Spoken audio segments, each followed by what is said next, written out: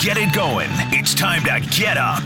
Ryan to Gurley, left side, touchdown Atlanta. Todd Gurley took a Darius Taylor into the end zone with him, and his 8th rushing score of the year has pushed the Atlanta lead now to 8 points. These guys are here to break it all down. I think everybody would understand this, how rare it is to get an opportunity to manage a team that's this talented and this close to winning. Let's have a little fun and make you a winner. This is the starting lineup with James Cybulski and Perry Solkowski.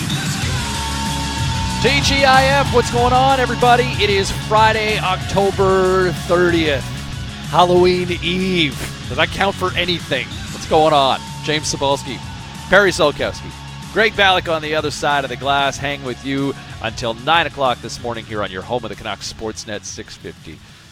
Have you had any chocolate yet? No, I've been extremely good, and I know it might be tough. I may have to find some chocolate. I don't even know if there's any in the house after our show this morning because it'll be part of the topic. But no, I've been very good. Not even when I've been in the grocery stores. I'm just flying by the boxes of all the treats that are there. But when I break down, I'll break down hard. Like, I'll be able to send you a video of just all these wrappings around me and passed out chocolate OD, chocolate all over my face. If I break down, I'm going to break down really hard this weekend. That I know of myself. Yeah, that's. I think tomorrow we'll take the plunge. The kids have soccer practice tonight. I'll pick up some Halloween treats there tonight, and some peanut free. Make sure everybody's safe, and then whatever's left over, probably assault them after practice tonight. So get down on it. Start tonight. Is it a hardcore, like they can't dress up for soccer practice tonight? Well, I mean, the kids are 12, so I think a lot of them are like, we're not going trick or treating anymore. Some of them they play the I'm too old for this stuff. So that's which is unfortunate. 12 is 12. What grade? 12 is 5, grade 7. 6? Grade 7. Oh, see, back in our days, grade 7 was the new school. Yep. So now you've got new friends. So now is your opportunity. Gosh, I would think, I don't know, am I trick-or-treating at 12? I'm going to say I probably went out. Oh, sure I did, because we egged our teacher's house. Or maybe that wasn't Halloween. Oh, maybe I know we're going to get some really bad things done by a 14-year-old later. There is I egged the house. I was actually, I had to change my driver's license yesterday. I had to renew. Yeah. And so I go there, you got to pay a ticket. I go, what? They go, yeah, you got an outstanding ticket. I go, seriously? Where was that from? They go, yeah, 2019. I go, man, like I had a bad memory. I can't remember not paying a ticket. And then the guy didn't know how to read it. And so he gets his supervisor, and she goes, oh, no, it's not 2019. 2002, but you haven't been served it yet. What did I do in 2002? And she goes, red light or something. I go, well, 18 years they haven't served it to me yet. I'll wait for them to get it to me. I'm okay. That happened to me actually. I went to go renew my Nexus a couple of years ago, or something or maybe it was my kids. I think it was for me, and I had gone in to deal with my passport or my Nexus, and I went into the passport office or the Border Services Agency just off Main Street in Vancouver. Mm-hmm. And this officer was kind of going through my record, and he's like, "Did you ever have your license suspended?" I'm like, in my mind, like, I've never, what have I ever done? No, I don't think so. And he's like, well, you either have or you haven't. And it's like, I don't think so. He's like, I'm not messing. And like the dude just completely got pissed off immediately. And now you're basically asked to scan your life in about 20 seconds, in about 3 seconds on the spot. And I'm going, okay, what did I do? You either had your license suspended or not. Well, I said, you're asking me, so I'm going to assume.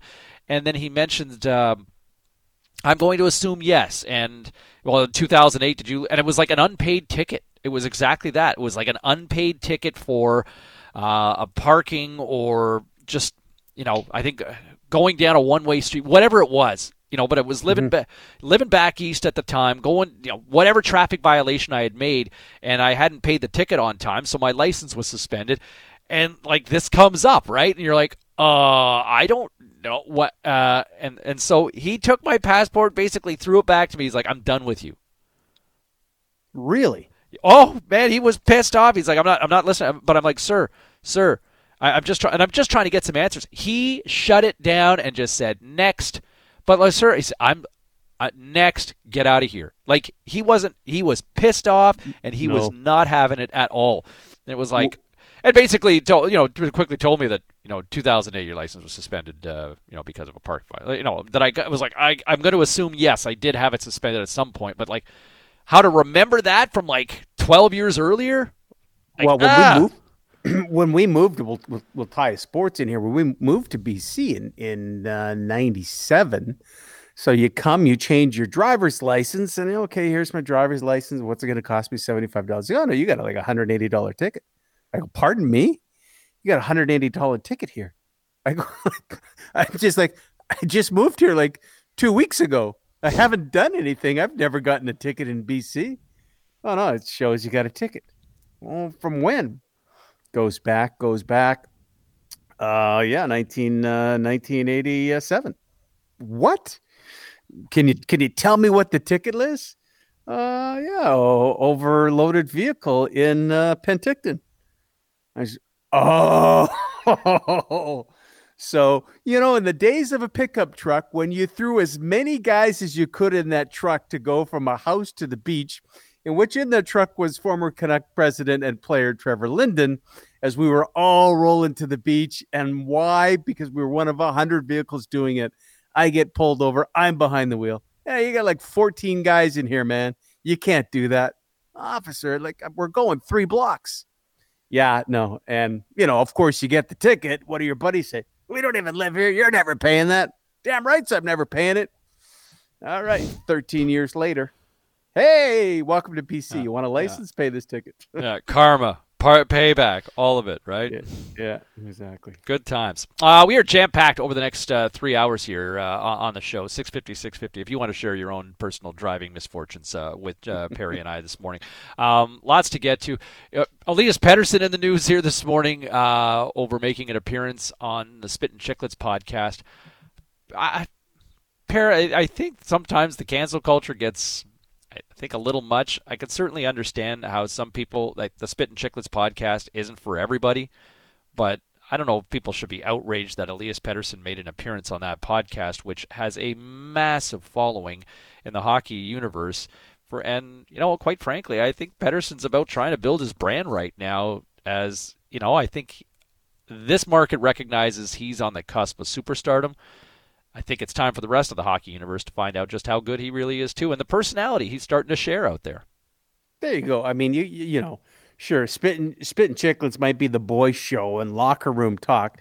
Guess what? There's locker room talk there, and Pettersson's been around it. Does he take part in it? Who knows? But he'll have some stories. He'll answer some questions. Maybe they find something out that they didn't know about him, but to say you should never have gone on that, well, really? I mean, it's his choice. It's a major, it's the biggest podcast in hockey right now, in a sense, and it's there for a reason. And it's almost, I'm sure, amongst NHL players, hey, a badge of honor. They asked me to come on.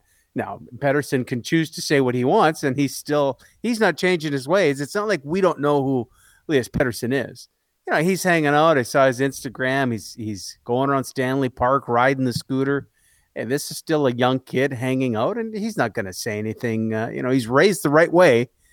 He's fine. I don't know why they can get on him. Too much people on their times with this pandemic and sitting at home and deciding, yeah, okay, I'm going to start ripping into him because he should never have gone on there. Please. Well, that's it. Look, it's not for everybody, and if you don't like it, don't listen. But, I mean, I think you're very naive if you think, look, hockey players, current and former, love listening to that show. And I think part of the charm is that those guys take you in the room. And I think Biz Nasty has even talked about trying to change his own language and some of the wording that he has had over the years. But, that guy is still a very successful brand endorser for big companies like McDonald's. Right? Right? Mike Milbury, see you later, you're not working. Jeremy Roenick, see you later, you're not working. Big networks don't like that. Biz is kind of borderline everything, right? And I'm sure he's had some conversations. He's got a lot of money off it. He's built his own brand off it, but now he's probably going, you know, I'm getting a little older. Maybe we don't have to go there. But I think hockey's culture has changed a little bit, but Biz brought that to the forefront. I just don't think, like, just because Pettersson goes on that show, it's you're not going to change. He's not changing his person because he goes on it. So maybe the questions might be different, but he can, you know, just say, no, I'm not going to go there. Nothing wrong with that. Doesn't change him. Yeah, I'm going. Yeah, yes. I mean, can we all be better? For sure. But I'm leaning towards the no big deal. But you're right. The hockey culture is changing, and we saw that yesterday once again as the Arizona Coyotes they renounced the draft rights yesterday to Mitchell Miller. If you missed the story, if you've been living under a rock this week, he was their first pick in this month's NHL draft. And the move comes after it was revealed earlier this week that Miller was charged with assault and violating the Ohio Safe Schools Act back in 2016, in February of 2016. So this is almost 5 years ago now, after he and another student admitted to bullying a young man named Isaiah Meyer Crothers, who is a classmate who is black, has a learning disability. And the team basically issued a statement saying after they learned more about the entire matter and the impact it had on the young man and the family, they just decided, like, this does not align with the core values and the vision for their organization. They apologized to Isaiah and the family, and now Miller is a free agent. Do you think this is simply doing the right thing, or is this just caving to public pressure? Well, I didn't want this kid. I thought it was stupid that they drafted him. And I know people were on me. Come on, at 14, give him a chance. I don't like it. Don't like what he did. Premeditated. He did it on and on. But man, I'm going to throw a lot of this on his parents.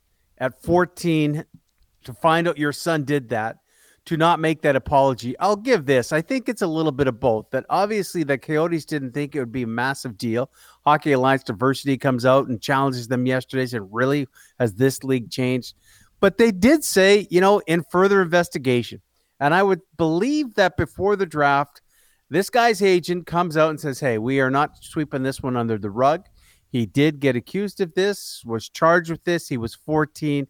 He's 18 now. He's a different kid. We all make mistakes. I don't think the Arizona Coyotes dug any further into it. And then in the last 48 hours, 3 days, we found out more. We heard from the victim how the victim didn't want any videotape going out that they had. The victim doesn't want to talk about it anymore. And the victim, more importantly, has never seen this kid come to him and apologize face to face. He's kind of just moved on. I think with that situation, he didn't handle it right. I know you were saying second chances. I said, not on my team. And maybe there's another team that'll bring him on. But I'll tell you, James, that I don't being a hypocrite. For about 5 seconds yesterday when I read that they renounced the pick, I felt bad for the kid for a second. He's been put through the ringer. But guess what? I'm throwing more on his parents than him. Should have raised him a little better than what he did, and now he's paying the price. Will he play hockey? Somewhere. I don't know if it's going to be in the NHL. If he's good enough and lights it up somewhere and takes the steps after he finishes playing his game and now is in the community and saying, I'm the poster boy for being an idiot, he might make it to the NHL. But for now, I'm glad he's not a part of it. And I think Arizona, made the right move. He was, when this all came to light, he was charged in February of 2016, which he was at the time had just turned 14. And so a lot of this would have happened when he was a 13-year-old when this came to light. And I look at the story. Look, he was an ass, that kid. Like, honestly. And I'd be embarrassed if I was a parent. But I think sometimes, like, it's not always on the parent. I think it's his own doing. And yes, it's easy to sit there and blame the parent in this case, Per. But, this was a kid who acted like an idiot at 13, 14 years of age. And, the optic is a terrible look. Everything that he did, to do this with a kid with intellectual disabilities, to take a candy pop and wipe it on a urinal and say, hey, eat this, right? To use racially charged language, to do all of it. It's wrong. But this article that came to light, it's a little bit of a he said, she said sort of scenario where the family's saying, you know what, hasn't said sorry. Now, Mitchell Miller's been pretty quiet on this. Have you heard any interviews or seen anything from him? No, you haven't. But if he did say sorry, wouldn't you, and you're fighting for what might be your career, would you not be stepping up? And I would think the Arizona Coyotes have talked to him in the last 3 or 4 days. And if you've got something to go, no, man, they're lying. I said it. Then you can go into it. I don't know if it's he said, she said. I think, unfortunately, that may be the facts, that he's never apologized, because I would hope that they would have looked into it and he would defend himself. But shouldn't you hear something from him? It did go to the courts, right? Yeah. Like, it did go to the courts as a young offender. I think, to me, this is probably more. Look, I think you can look and say, from a public standpoint, the Coyotes did the right thing. But I also believe that this was probably more them caving to public pressure. The Hockey Diversity Alliance came out and said, hey, look, zero tolerance here. You're in or you're out. And I think Arizona just didn't want to deal. Look, he's a 4th-round pick. Like, the likelihood of this young man playing in the National Hockey League is a long shot to begin with, Pear. A 4th-round pick. Yeah. Why do you – I mean, if, at the end of the day, if you're an NHL team, do you want to deal with this? Like, do you want to deal with the pain and the agonizing ordeal to sit there and be subject to all the criticism for a 4th-round pick? No. It is not worth it for $1 million company. They walked away. And I think it's more about public pressure than for them to think they're doing the right thing. That's my 2 cents on that. Yeah, I think there's a little bit of both. Jono's up this morning, as always. By the way, Jono, do the kids trick or treat? He teaches a bunch of grade 7ers. He says, their words about addressing the problem and now cutting them loose, such a missed opportunity to take on the issue. I agree. But here's the thing. There are companies that need to take on the issue, but you know what? At 18 now, Mitchell Miller might have to go, okay, how can I change? I'm going to have to prove something different other than just be good enough to play on an AHL team or play professional hockey in North America. I'm going to have to figure out how I can take on this issue, because if I love the sport, I made a big mistake, but I'm good enough and I've been getting enough the skills to say I can play this. But now I've got myself and I put myself in this corner. So now I can make myself a better person. Hey, at 18, you can be different when you're 23, 24. That's for sure. But he's got to show a willingness. I don't think he's been given good advice. I don't think there's been great parenting for a bit. And James just say, I can't blame it on the parents. Your oldest is what, 12? Would she ever think of doing something like that? Or have you given her the rights and wrongs and she knows what is right? I don't think you're letting the parents off a little bit too easy. No, but man, like, I also you look at kids that have gone sideways, and they come there are a lot of stories of kids doing bad and stupid things and evil and awful things coming from really good homes, right? And I think sometimes you get a bad apple. Now, I don't know the parents, so I can't completely go down that road. Hey, we'll continue this in just a little bit here, Pair. 650 if you want to weigh in. But we've got Steve Rapp from Sports Interaction Inside the Lines trying to get you paid this week in week number 8 in the National Football League, who's waiting patiently here. A trick or treat, my friend. How are you this morning? I'm good. I'm just here to lighten things up a little bit, gentlemen. It was Apparently. Halloween. It's getting a little dark and serious for 6:15 on a Friday morning. Apparently. 0-1 last week, guys. The Cleveland extra point cost me my perfect week and a lot of money. Really? Ouch. Well, I'm not going to tell you what I was last week, Rapp. Well, you were 7-0 the week before, so why don't you tell me again? I was terrible the week before. I went 6-1 last week. Didn't you go 7-0 the week before? No, week before that I was awful. But I went 7-0, gave it back, and now 6-1 last week. And that started with Carolina last night. Against the spread, Pair, you're going 6-1? Against the spread, yeah. So in like 2 of the last 3 weeks, you've gone 7-0 and 6-1. And Rapp, I'm not buying this, Steve. I'm not buying this. Well, I'm recorded, so you can hear my picks. We only hear about the ones they win. We don't hear about the ones they lose. So yeah, I'm like that. I'm like that Vegas Dave guy. Yeah, I show up. No, it's called documented. Yeah. What do you like? I'm very curious now because I take into consideration what everybody says. New England and Buffalo. Where are you leaning? I like the Bills. Yeah, talk about a chance to buy low on Bill Belichick here. I mean, if you woke up from a coma, you would think you landed on a Bizarro World Seinfeld episode here, where the Patriots opened as a 3-point dog in Buffalo, now sit +4 at Sports Interaction. Sharp money books we're sitting at 3.5, resisting the move. I'm just looking now, and they've all pretty much gone to 4 now. And I know Tom Brady is in there, and there's a change in the air in the AFC in the East, but some numbers you have to mention. Bills have lost 7 in a row to the Pats. They're 4-35 against them since 2000. I think that's classified as ownership in the dictionary. Now to this game, the Bills at 5-2 have been outscored this season. They couldn't get the ball in the end zone last week against the Jets. They've been gashed on defense by the run, and that's one thing the New England offense does pretty well. Of course, the Belichick numbers, guys, and I guess history is going to decide how much of this was Brady, how much was Brady and Belichick and everything. But let's give them this until we can. Until we can't anymore. 23-11-2 as a dog, 41-17 against the spread off the loss. And then there's an underdog off the loss, 8-0 against the spread and 7-1 straight up. Finally, so much we don't know about COVID and its bounce-back effect. Another week COVID-free from Cam can't hurt. He looked horrible yesterday, but we're all learning something. I'm going to go New England +4, guys, and I'm going to sprinkle a little bit on the money line at +164 just for my own fun. Steve Rapp for Sports Interaction Inside the Line here on Sportsnet 650. Yeah, I mean, over the last, 15, 20 years, death taxes and a Patriots win over the Bills has been pretty constant. Tennessee, Cincinnati. The MacGyver-like Titans finally ran out of miracles last week, but they got Joe Burrow and the Bengals. Where do you lean towards this one this week? At a 5.5 points.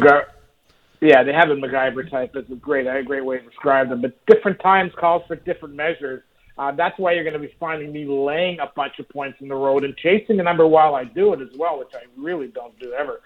Titans open 3.5-point road favorites. That's been steamed up to 6 now, behind a ton of public tickets and big bets. Now, the Sharps aren't going to chase the number, but they haven't come in on the other side of that either, which tells me they don't disagree with this move. The Bengals, once again, are the Bungles, which is really a shame because they have a real superstar in the making in Joe Burrow. Players and coaches arguing on the sidelines, stars wanting out is just so Bengals.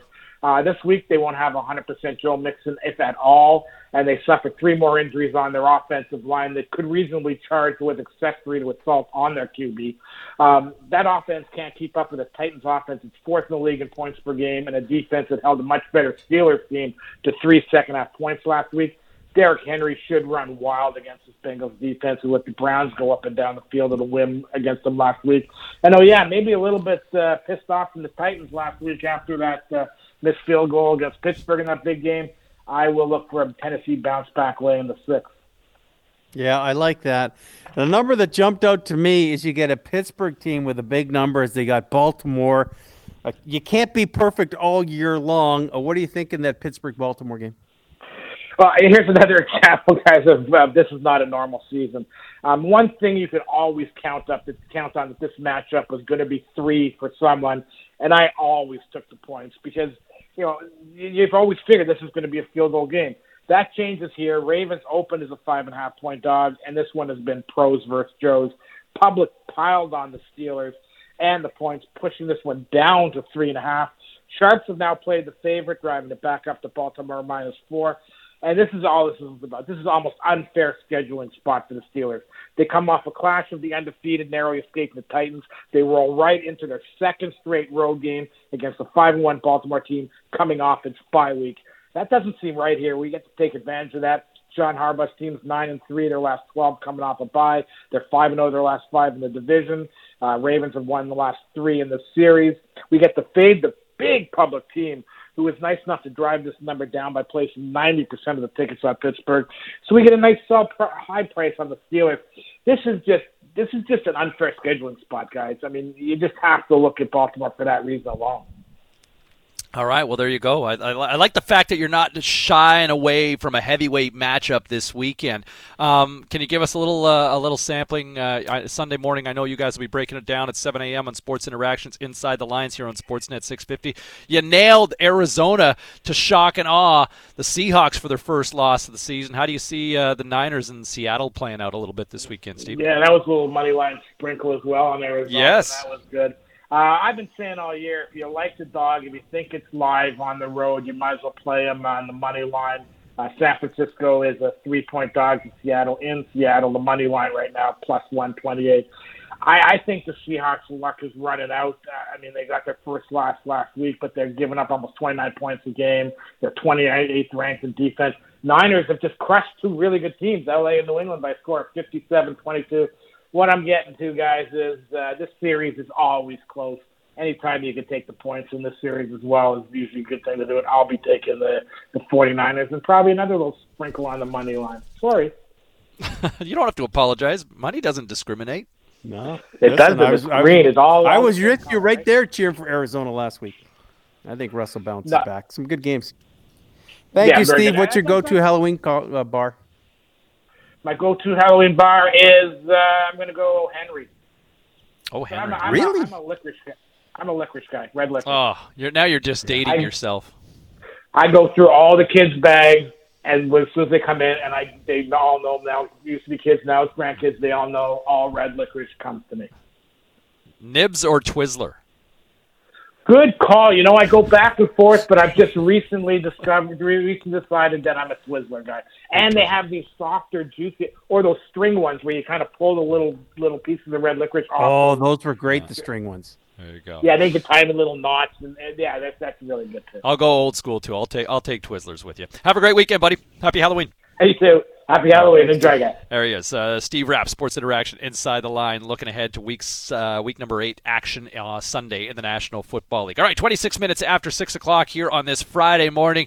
It's Perry. It's James. It's Halloween Eve. We'll dive into much, much more. We'll talk some hockey. We'll talk also, hey, it's been 2.5 years since the tragic Humboldt Broncos crash, and now the driver who was responsible for this tragic accident that claimed 16 lives, is now asking to stay in Canada. That story next here on Sportsnet 650.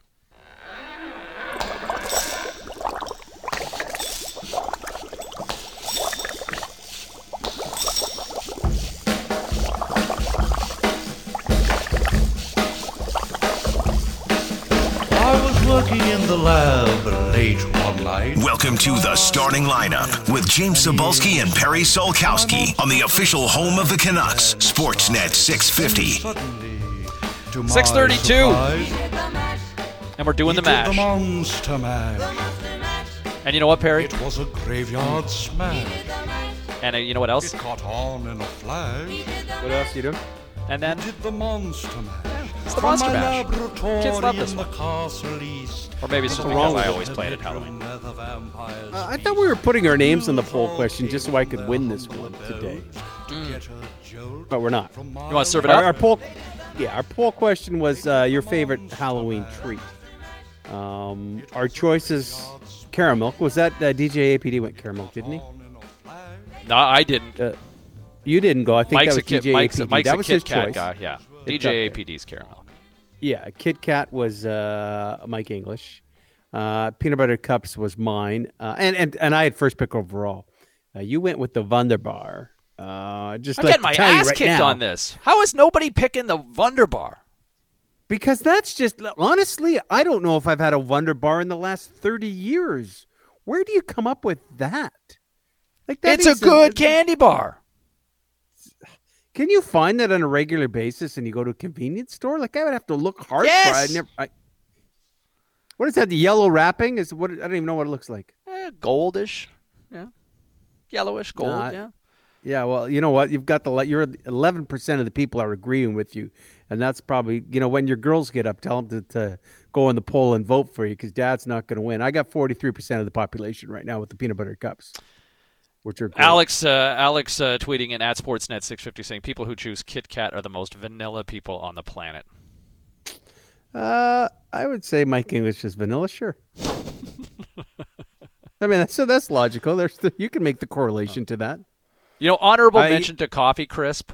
Like I would never go to a grocery store or go to a corner store and say, you know what, I feel like a chocolate bar. I'm grabbing a Coffee Crisp. But at Halloween, I love rummaging through the kids' stash and taking Coffee Crisps. Yeah, no, I'm big on a Coffee Crisp as well. You know what, the Coffee Crisp for me, Halloween is its prime time because I just need the little one, a full size Coffee Crisp. And nowadays, by the way, the size of chocolate bars are crazy if you want to get the big ones. But just a nice little, like a tapas version of a coffee crisp is perfect for me. Mm-hmm. Yes, just the right size for a coffee crisp. I'm with you. And then that's why just the one peanut butter cup works, right? I don't need 3 peanut butter cups or 4 now. Just the one peanut butter cup works. That's why Halloween works. I don't need to get the sugar. I just need some of the sugar. I don't need all of it, just some of it. 650. Let us know your go-to Halloween treat, or cast your ballot here at Sportsnet 650 on Twitter and share with us. Peril, I want to get into a story here that has made headlines over the last 24 hours, and it's been 2.5 years since this country, and the entire world for that matter, were really left devastated with the news of a crash on a rural highway in Saskatchewan involving the Humboldt Broncos junior hockey team. Canadian officials say the Humboldt Broncos junior hockey team from Saskatchewan was on the way to a game Friday when their bus was broadsided by a semi, killing at least 15. The worst nightmare has happened. The crash claimed the lives of 16 members of the Broncos, left 13 others injured. We left our sticks out front of our homes, we wore jerseys, and raised millions in support of the families impacted, but most of all, we mourned with them.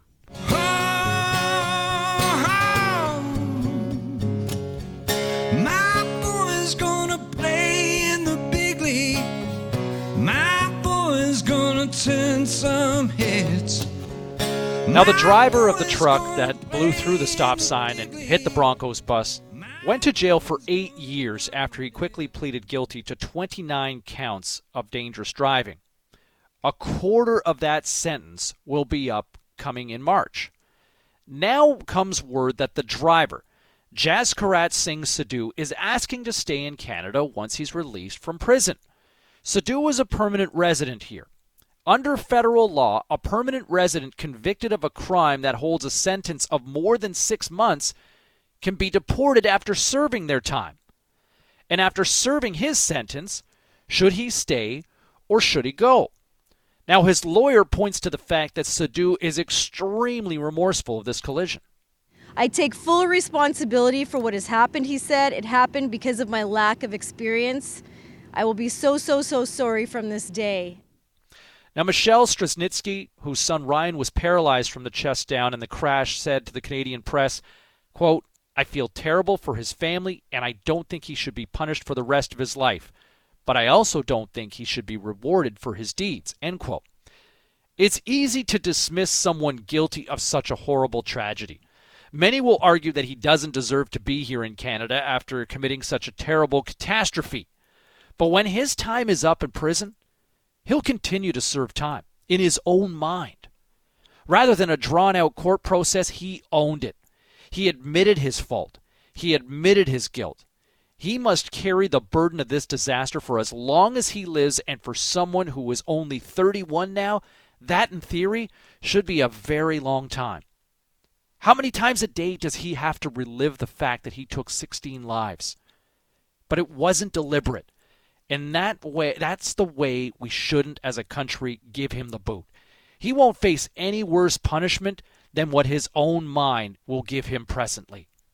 Scott Thomas, whose son Evan died in that crash back on April 6, 2018, said it best when he told the Canadian press, quote, "He's a broken man, and I don't think any more purpose will be served by sending him away from the country where he clearly wants to be with his wife. I know he struggles with this every day, and he'll continue to, no matter where he is. And where he should be is right here in Canada." 650 if you want to weigh in with your thoughts on whether he should stay or face deportation. But, Per, I think he served his time here. I think he should be able to remain here in Canada as well. And the fact that we've talked a lot about owning responsibility for, your past mistakes. We talked about Mitchell Miller, and I think one of the reasons of his undoing here over the last few days is the lack of remorse. I think in this case, Mr. Sidhu owned this immediately. There was no drawn-out process. He abruptly pleaded guilty, quickly, and owned it. Mitchell Miller would, at 14, know what he was going to do this day, and then he planned on doing it the next day, and it continued for weeks and weeks. Sidhu got into a truck. He had no intention of doing what happened. Chris Joseph, former NHLer, was talking to the media member, and he had just come out of a session with his psychiatrist because, you're getting over the death of the son. And he was like many of the other Humboldt parents saying, I just, he wasn't a Canadian citizen. I don't see why he should be rewarded and allowed to stay in our country. And I understand that from those parents. But as to you mentioning Scott Thomas and his son Evan being killed, and Scott Thomas, who has never lost touch, here's this. And think about good people and strong people, because I wouldn't be the one. Scott Thomas has built, and maybe relationship is a tough word. He has reached out and continued to talk to Sadhu's wife while he has been in prison to actually see how their family is. Man, that is above and beyond. And as you said, he's a broken man, and he will carry this for the rest of his life. And our country, I think we are so proud. We are so polite with Canadians. We welcome all. And I am with you. It'll be a tough decision that they will have to make. I understand the argument from both sides, but he did not wake up, jump in that truck, and plan that this was going to happen. He lives with it for the rest of his life. His family lives with it for the rest of their life.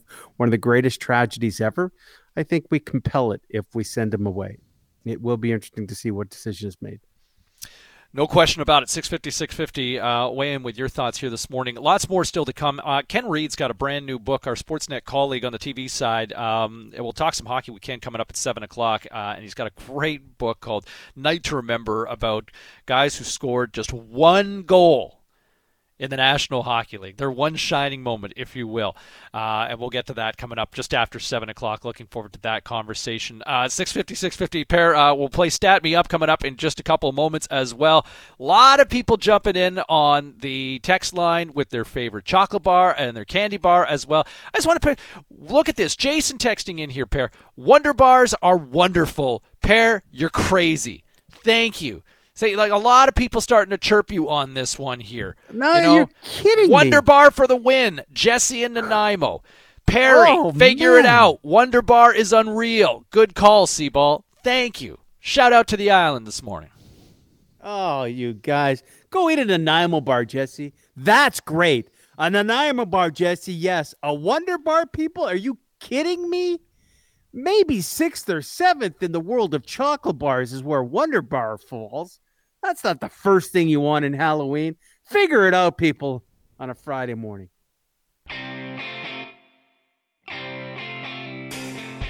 Grab your calculators because it's time to stat me up on the starting lineup. Here's James Cybulski, Perry Solkowski, and the $1 Million Man, Scott Brown. All right, 6:47 here on this Friday morning. What's going on, boys and girls? James Cybulski, Perry Solkowski, and the $1 Million Man from Fifth Avenue Real Estate and Marketing, Mr. Scott Brown. Happy Friday and an early Halloween greeting to you, sir. Thanks, guys, and thanks for playing that. What an act of grace, eh? I totally agree. I was really glad you played that last story. Oh, thanks. I appreciate that. It was nice of you. Do you have a favorite chocolate bar? I used to. When I was a kid, I was allowed to keep my Halloween candy next to my bed in a pillowcase. And I had too much to eat and threw up. So I always tell my kids, yeah, so I still have bad memories of certain candies, but probably more a Black Nibs guy. Oh, another licorice guy. Yeah, but black licorice. Ugh. Red licorice. Ugh. Remember the Why did you black, just pick Thrills? the That soap Black gum. Panther bubble gum? Remember those old fake cigars with the little candy on the top? Yeah. Yes, Popeye cigarettes. Come on, who about those? Oh, gosh, love the Popeye cigarettes. Hey, guys, I'll start it out. My number today is 34. Welcome home. Welcome back to the organization. Hall of Famer Tony La Russa, next manager to Chicago White Sox. I don't know when Tony La Russa left the White Sox for the first time, but if he said, I'll be back, he is 34 years later to manage the team. That is the longest gap for a coach or manager in either the NBA, the NHL, the NFL to come back and coach and take charge of the team again. So hopefully things are a little bit different 34 years ago as Tony La Russa returns to the White Sox. You know, It's funny, like he's been around forever. Who's more likely to win a World Series or a Stanley Cup? 78-year-old Lou Lamoriello or 76-year-old Tony La Russa? Tony, because of where I'll the take Devils Tony are too. right now. Yeah, I feel like I'll lean towards Tony on that one. All right, Scotty, what do you got, man? Man, well, I'm not 76 years old and getting a brand new job. So that threw me off a bit with that one. Good number. I'm going to go with the number 5.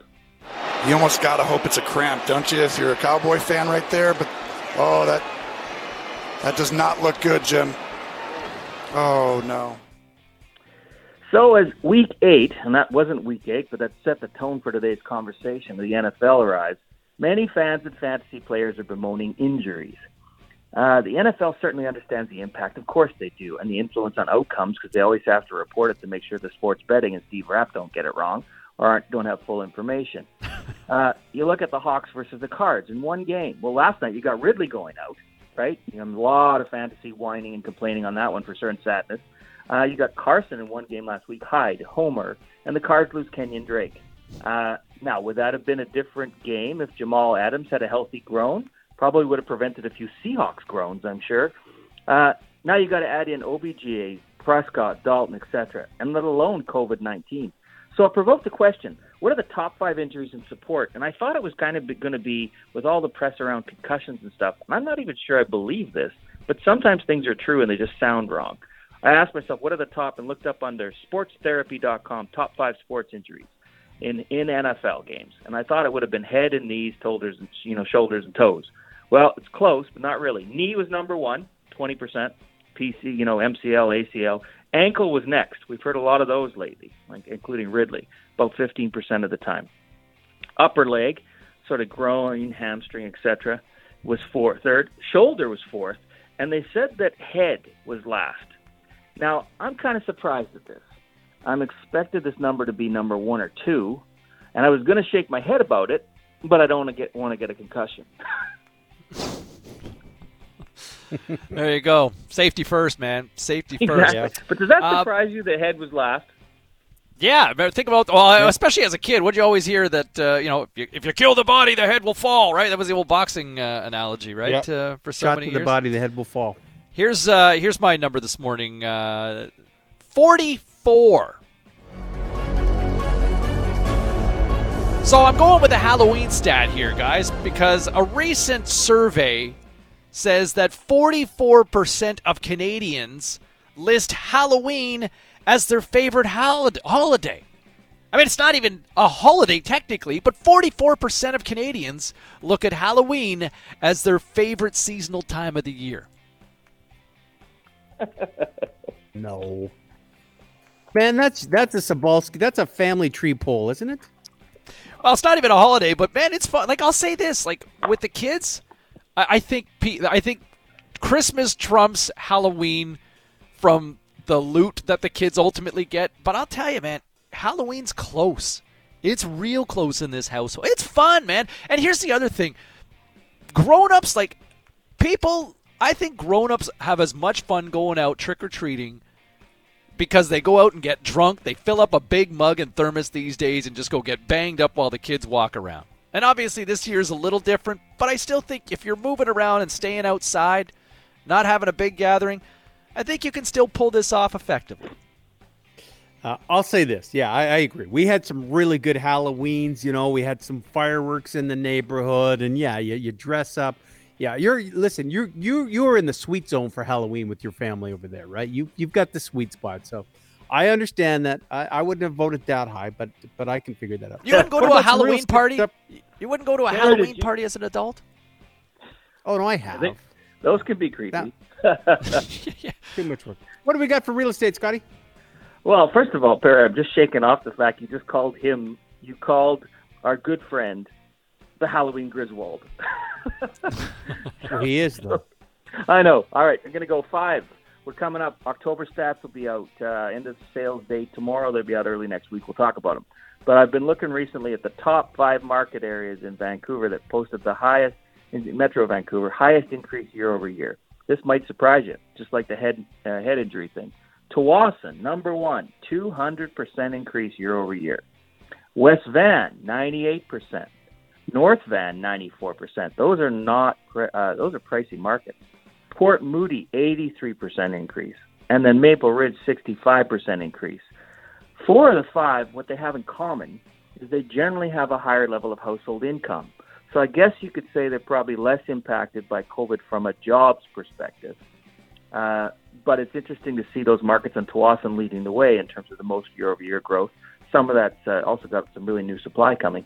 The other thing is we don't hear much about these days when the market's this hot. We haven't heard anything about foreign buyers, and immigration is basically non-existent, and yet this market's still going crazy. Whereas a year or two ago, everybody was looking to find the foreign buyer that was the villain behind all the inflation.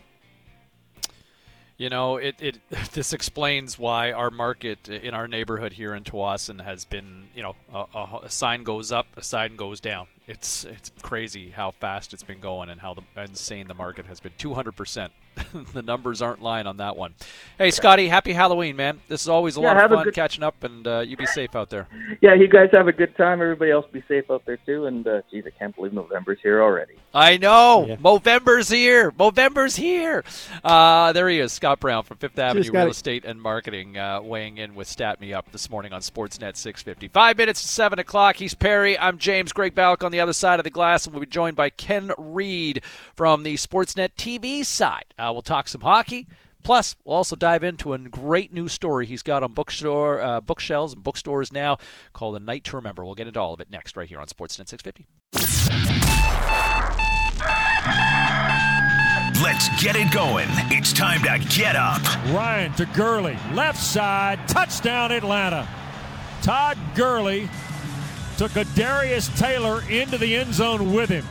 And his 8th rushing score of the year has pushed the Atlanta lead now to 8 points. These guys are here to break it all down. I think everybody would understand this, how rare it is to get an opportunity to manage a team that's this talented and this close to winning. Let's have a little fun and make you a winner.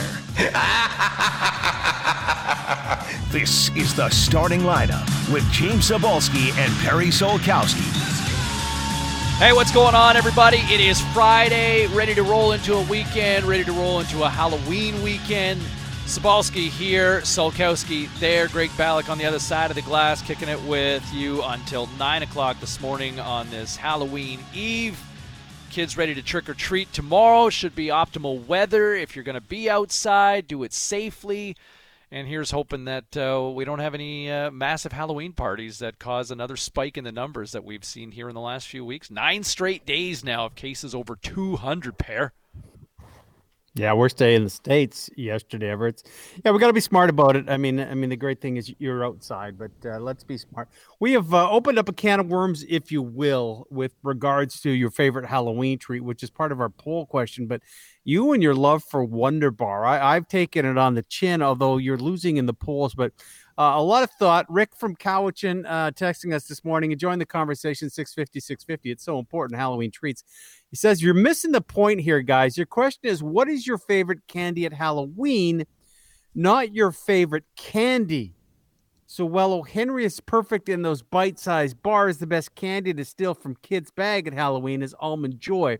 Now, he says steal. I'm assuming it means take from his own kids.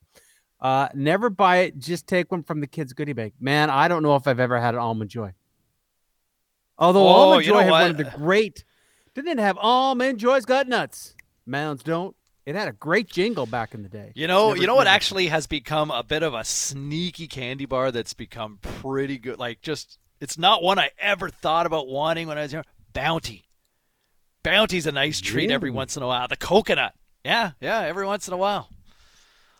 Almond Joy I would never pay for, but when the border, okay. I do enjoy when the borders are open to go to a gas station and look at the variety that they have south of the border. I feel they have a much bigger selection south of the border. Like there was a time the Babe Ruth bar, you would never find that anywhere here, right? The Baby Ruth. You know, there was a commercial as a kid. I was so wanting to try this candy bar called Whatchamacallit. It was on, man, it was Saturday morning cartoons back in the day. There was a commercial for Whatchamacallit, like in between every cartoon, it seemed like. And I finally, years later, I finally get to America and I'm like, I'm getting a Whatchamacallit. I got to try this after all the hype. and it was over freaking rated. Really? Yeah, it wasn't very good. Here's Mr. Big I revisited, Texas, and that's good. Yeah, here's one. Did you ever have, and text in if you have, because to me, one of the best ever, and how this company did not last. Didn't you love the Wig-Wag bar? Wig-Wag. Right? It was toffee, it twisted up. No. And I love the Wig-Wag. It's big. It was inconvenient because it was long. It's the size of a ruler. Yeah. But then, and that could never be a Halloween treat. It was like Rick, the I'll give Eat you More. that. Yeah, like the the Halloween Eat More. treat Just is different than going to the store. Yeah, like that Eat More, that toffee stuff. Like, no thanks. I don't even know if I've ever actually had a Wig-Wag. Oh, I tell you, Eat More is underrated. Eat More is underrated. Ugh. See? How can you be winning? See, like, this is where the polls are flawed, right? Look at all the people texting in, raving about how good Wunderbar is, and yet it's getting no love in the polls. This could be exactly next week at the U.S. presidential election, pair. All the polls telling you that Biden's going to win, Biden's up comfortably, and then people quietly going out and voting for Donald Trump, right? This is the disrespect. This is the parallel for Halloween candy right now. Wonder Bar's done nothing to offend me. I just don't like it. That's not the case south of the border. I think Wonder Bar just hangs out. But, Peanut Butter Cup's leading the way at 45% right now. That was my choice. Mm-hmm. Caramel doesn't get a whole lot of love considering it's the magical mystery of candy bars. Look at this. Jason and Surrey and somebody else also texting in here. Couple of people with a couple of votes here for Big Turk. No, please. You have like jelly in that candy bar? Really? Is that right? That was like the was it Cherry Blossom where you could buy the big chunk of with chocolate the Machino cherry in it? Yeah. Oh, I'm shivering right now just thinking of that crap. There's a few people that have become that I knew along the way that were scientists or went to school and became scientists. And I remember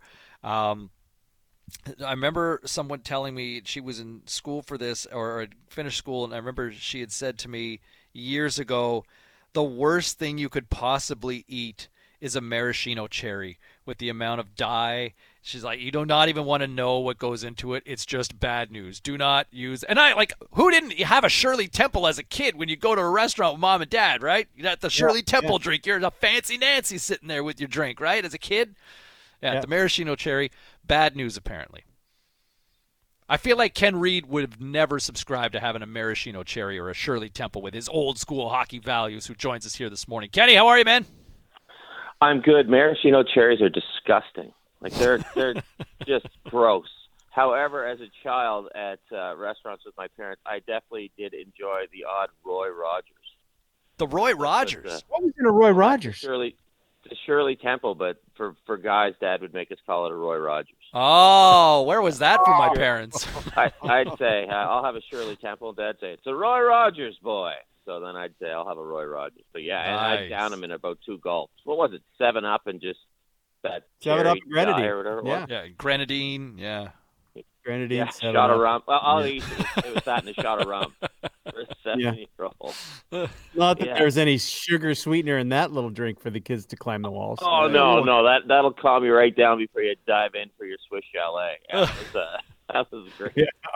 Yeah, and then you drink the dipping sauce after that with at Swiss. So it all works. Yeah, and then we had a neighbor kid. He'd never been there before, and we tricked him into drinking the lemon juice too that you wipe your fingers with. So this is not the time to be admitting to doing stuff as a kid to other kids, my friend.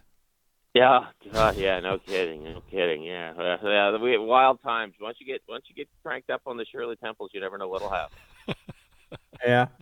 Before we get into the book, you want to vote on our poll question, favorite Halloween treat.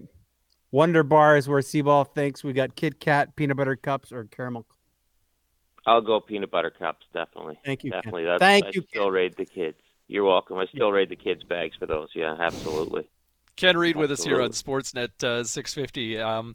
Ken, before we you've got a great new book I want to get to, One to Remember, and I want to get to that momentarily. But first things first, obviously, man, you love your hockey. You eat, sleep, you poop it nightly on the highlight shows. You're talking about it all the time. I mean, we all got into this business, and you especially, for the love of the game.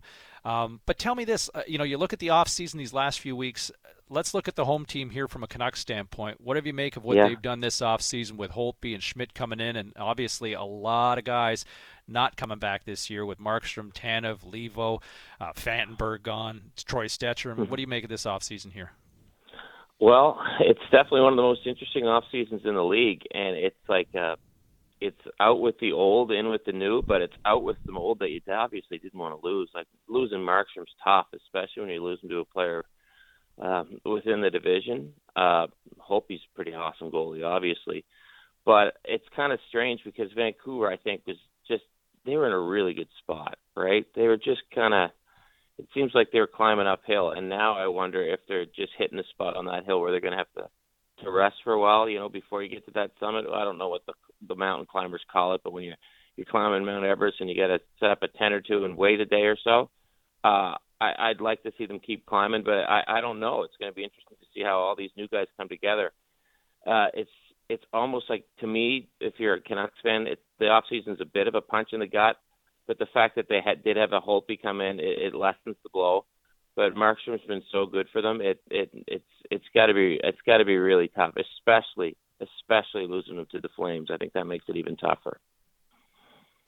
Do you think the Flames, and we've had this conversation last week, Tanev, Markstrom, Domingue, Josh Levo, are the Flames, if you look at, Vancouver, Calgary, Edmonton, the team in rear view that became better over the last month?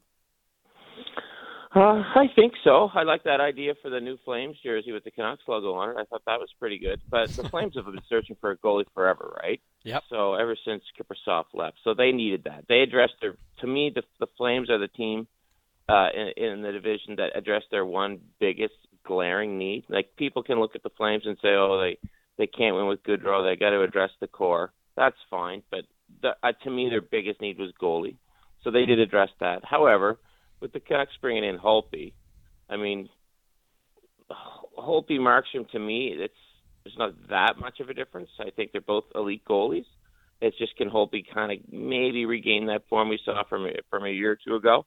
But yeah, I mein, in terms of a team that addressed its biggest glaring need, it's definitely the Flames in that division for sure. I mean, I couldn't tell you what the Oilers' most glaring need is. I don't think anybody knows how to solve the Edmonton Oilers. But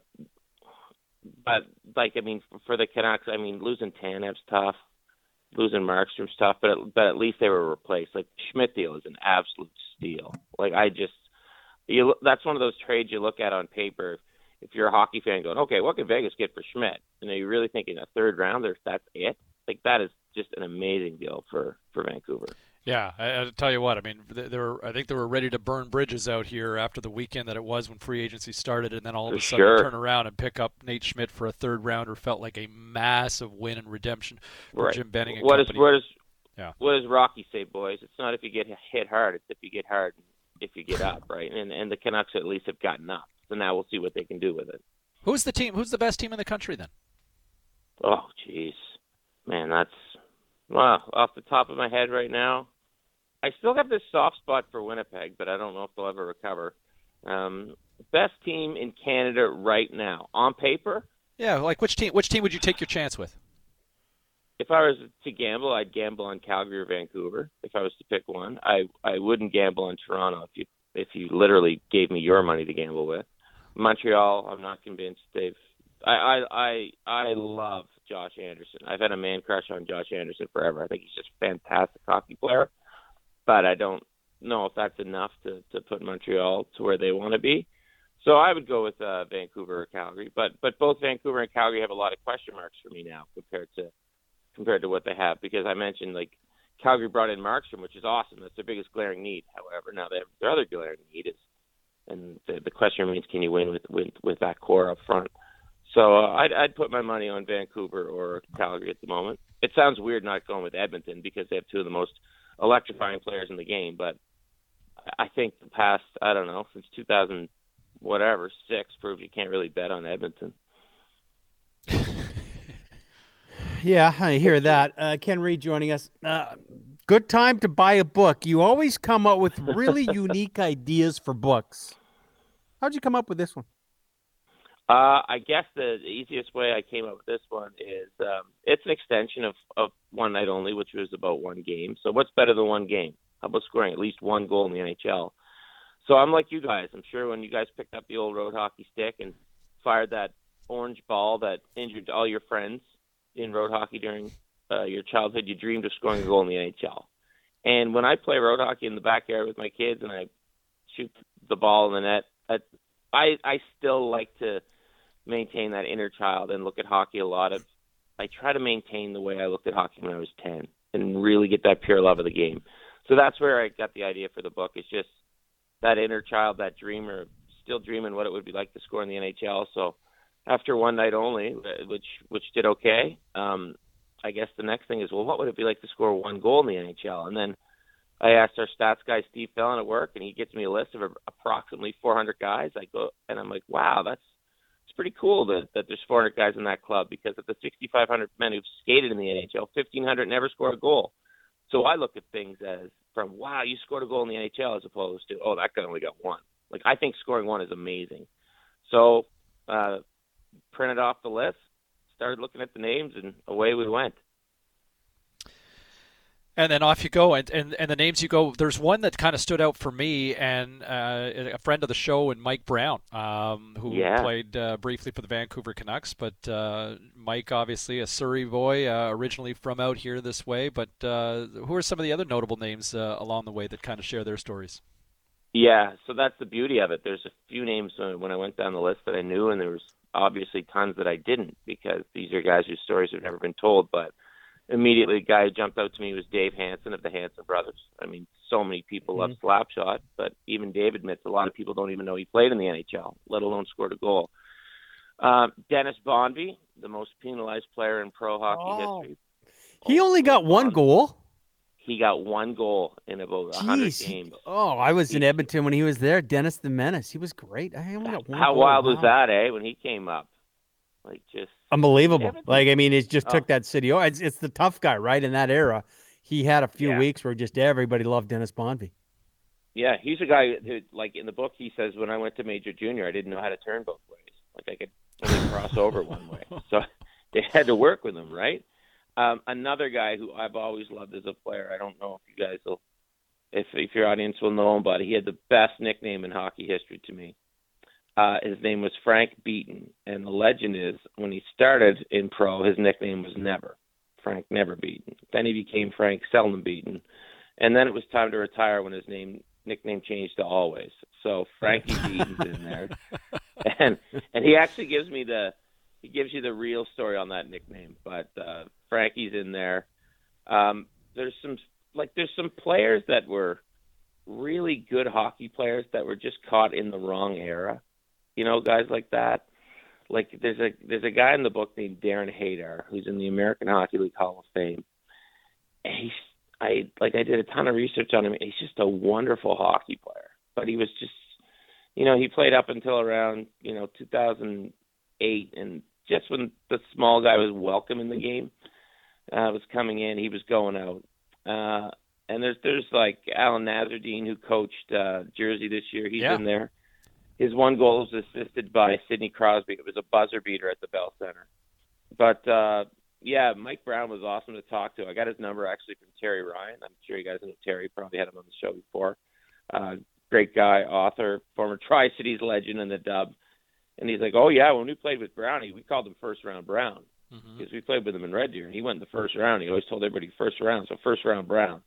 So Mike's story is awesome. And, there's just guys in the book that, man, there's guys who thought they should have scored 500. There's guys who were thrilled to score one. There was guys who lost the puck playing pod hockey in their backyard, could care less. And goalies too, right, Kenny? Really? Like, there's goalie stories. Yeah, man, you got to have the goalies in there. So Billy Smith, first goalie to score a goal. Billy doesn't do a lot of interviews anymore, but he did one for the book. I was very fortunate. Billy's a great guy. Why does he not talk anymore? He just doesn't want to bother with it. Like, he's just I do a lot of charity events with Billy here in the Toronto area. We do some heart and stroke stuff, some Easter seal stuff, and he's just kind of like, I don't know. I just don't want to do it anymore. I'm kind of past that. And how good he was. Like, I mean, there's a name that kind of gets forgotten amongst the greatest goalies of all time, but there's a guy who backstopped a team to 4 straight Stanley Cups. And, hey, Canucks fans that remember 1982. Yeah. 82, exactly. And vicious. Like, you didn't want to go to the crease with Billy Smith either, right? God. Like, he swung his stick. And it was the old coho too, right? Like the old wooden coho. It was heavy. 14 and a half. That was oak. It was a piece of oak. It was a piece of oak. And I vividly remember, like, as a kid, watching that series, and I cheering for the Canucks, and I told Billy the first time I met him, I'm like, I hated you so much.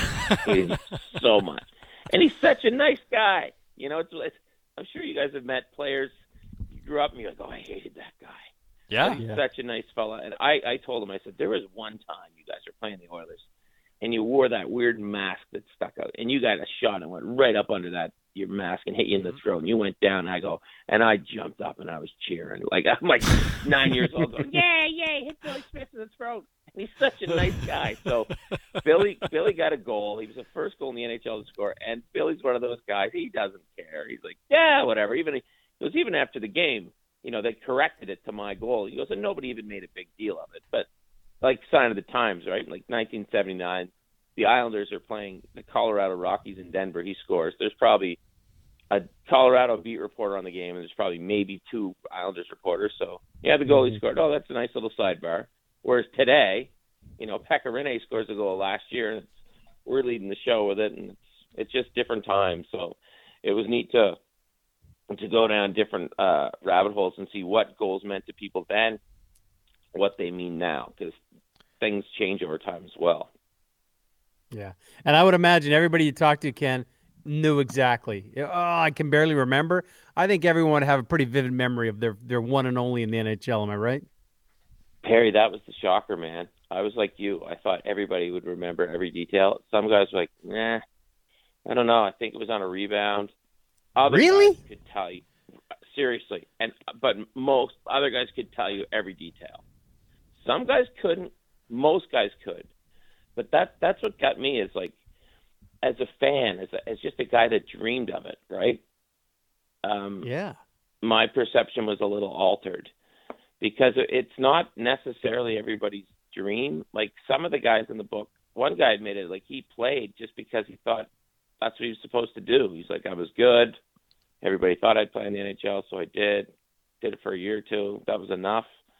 And I'm kind of going, wow, that's crazy. But then there was guys there was Rob Skurlock who played in Kamloops, and Rob was thrilled when he played in the Rocky Mountain Junior League to get a tracksuit. Like he was like I thought that was going to be the peak of my hockey career.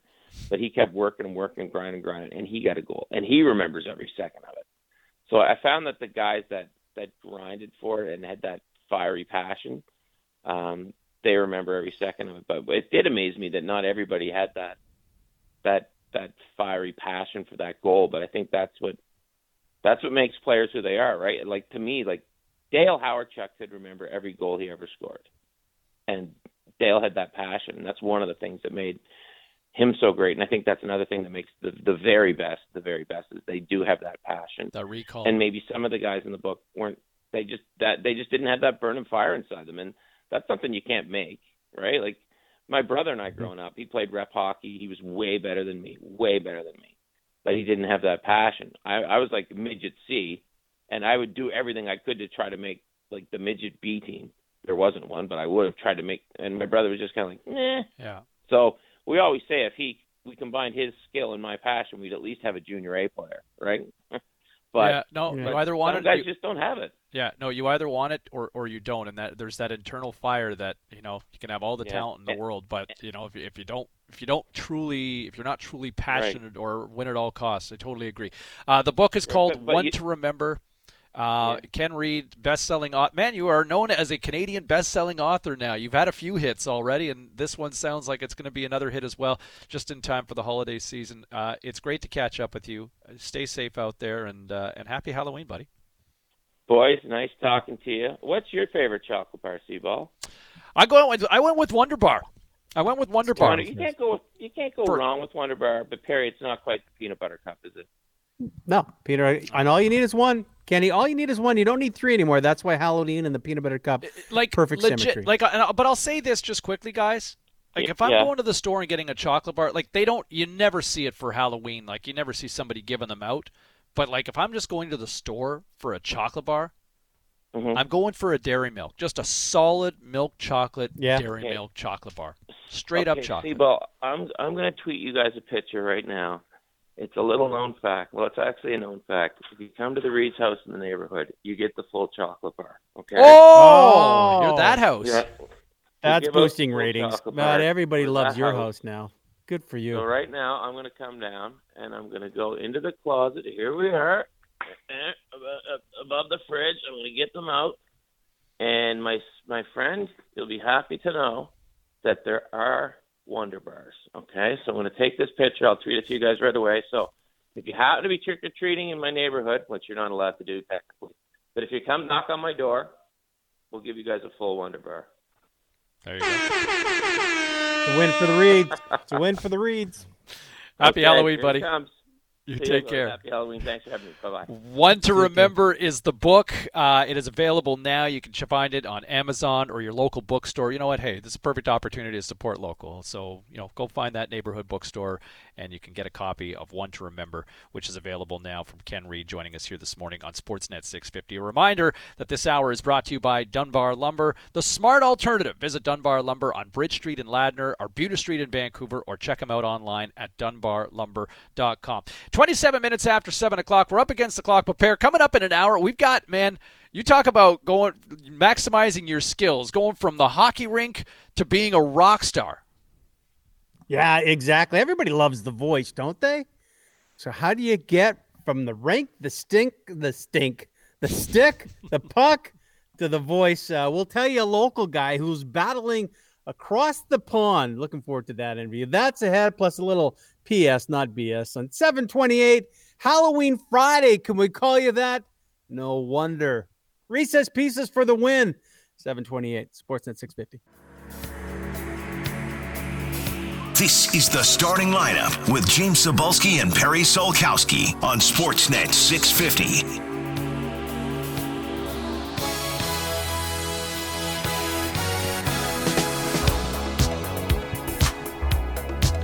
7:33 on this Friday morning. I feel like always this week, Thriller gets played a lot around Halloween, and rightly so. But, man, it's kind of the one time of the year you kind of play Thriller again, and you're just reminded the biggest album in the history of this planet, Thriller. Man, it was so good. And there's a reason why everybody had it, because it was amazing. The video alone was so cutting edge. It was a movie, right? People were gathering around their TVs to go, okay, it's about to happen. Went on forever. Who would have thought the career would end like that? Something else. But the Thriller album was great. Last night, first touchdown for Carolina. They bust out the Thriller dance moves. That's good. That worked. Man, remember when in the NFL they wouldn't allow them to celebrate touchdowns? The stupidest rule ever. Let these guys show their character, man. Let athletes celebrate when they do something right. But Thriller was great. Maybe I'll be back. Hey, did you saw the hologram on the Kim Kardashians? What the hell was that? How would you feel if you had honestly, both my parents were still alive, thankfully. But if somebody sent me as a birthday present a hologram, if anybody's missed this, Kim Kardashian got for her birthday a hologram video from her husband Kanye of her dad, the late Robert Kardashian. I was waiting for OJ to pop out and say, "Hey, what do you know?" Right? Just talking about making some fantasy football picks or something along those lines. That was I wouldn't want to see my grandfather in this made up video. That's disturbing. So what does he find a voice expert to do the voice, and then just puts him up there and then created a speech where her father, Robert Kardashian, who people don't know, defended OJ and they were family friends, just says, you're 40. I'm so proud of what you be. Like, there was a massive creepy factor to it. It's like 2.5, 3 minutes long. Like, unfortunately, I just started thinking, okay, that must be a business they're starting or something. But yeah, it's just, they live in a different world. I don't know. Apparently the Kardashians liked it, but I don't know. You're right. You want to see a hologram of someone like this? That's creepy Halloween stuff, if you ask me. 7:36. A reminder: this hour is a presentation of Dunbar Lumber, the smart alternative. Visit Dunbar Lumber on Bridge Street in Ladner, Arbutus Street in Vancouver, or check them out online at dunbarlumber.com. So, did you see the story that came out last night that Trevor Lawrence, like the face of U.S. college football right now, the NCAA, he has tested positive now for COVID-19. And so now the question is, will he be able to play in the biggest game of the year coming up next Saturday when they go to South Bend, Indiana to take on the Fighting Irish of Notre Dame, the number 4 ranked team in the country right now? Like, Trevor Lawrence is going to be the first overall pick in the NFL draft next year if he ultimately decides to say, all right, you know what, I'm ready to be a Jet, right? Like, if he's going to go, he'll be the first overall pick. But, look at the names that have tested positive in the sports world over the last month, right? Connor McDavid, Cristiano Ronaldo, Trevor Lawrence, Nick Saban, and then he suddenly didn't. Justin Turner, in a bubble, got COVID-19. Right, and here we are now. And so the tricky part for Trevor Lawrence is that individuals who test positive for COVID-19, you got to isolate for a minimum of 10 days. So if you're basing it on the numbers, him testing positive, or at least the results coming out yesterday that he had tested positive for COVID-19, it's not 10 days. You get to next Saturday when you play the Irish. So any bet that he plays, I guarantee he'll play. I guarantee he'll play. Yeah, college football COVID rules are 10 days or depending what is on your schedule. And if it's a big game, it's a big game. We saw with Nick Saban, who was showing around. And the thing is, Dabo Sweeney comes out, really didn't say much about, we're too bad for Trevor. It's next man up. It's a really good opportunity for the backup quarterback. There's not a lot of compassion there. That is such big business. Not surprised, but great point by you. You can take athletes at the very top of their game in their respective leagues that have been hit by COVID. Now, most of them have bounced back. But, Cam Newton was so bad last week, and I know Steve Rapp was saying he likes Cam Newton to cover against Buffalo with the New England Patriots. How long does it linger? How long does it linger? Todd Furman, who is our regular Thursday guest, Bet the Board podcast, we didn't even know, but just in conversation with Furman yesterday, he said, actually, no, in June I caught COVID. Me and my girlfriend caught COVID. And he said, I'll tell you what, that knocked us down for a long time. Like, it lingers for a long time. So are we going to see a Ronaldo bounce back, a Lawrence bounce back? Cam Newton so bad last week. Is it because his body's not 100%, but yeah, it's out there. I mean, the safe 6 is what they're saying here in BC. Just keep your 6 friends and make that your pod. But you're right. Down in the States, man, they wanted to push through. They didn't want to have any stop with their college football. Trevor Lawrence, their marquee face going down. He'll be back next week. And that's it, right? It's just him getting in there. Now, look, the reality is he's, he'll in all likelihood be fine, right? Like at his age and what we've seen from the numbers, but it's the after effects of how it's impacted some athletes.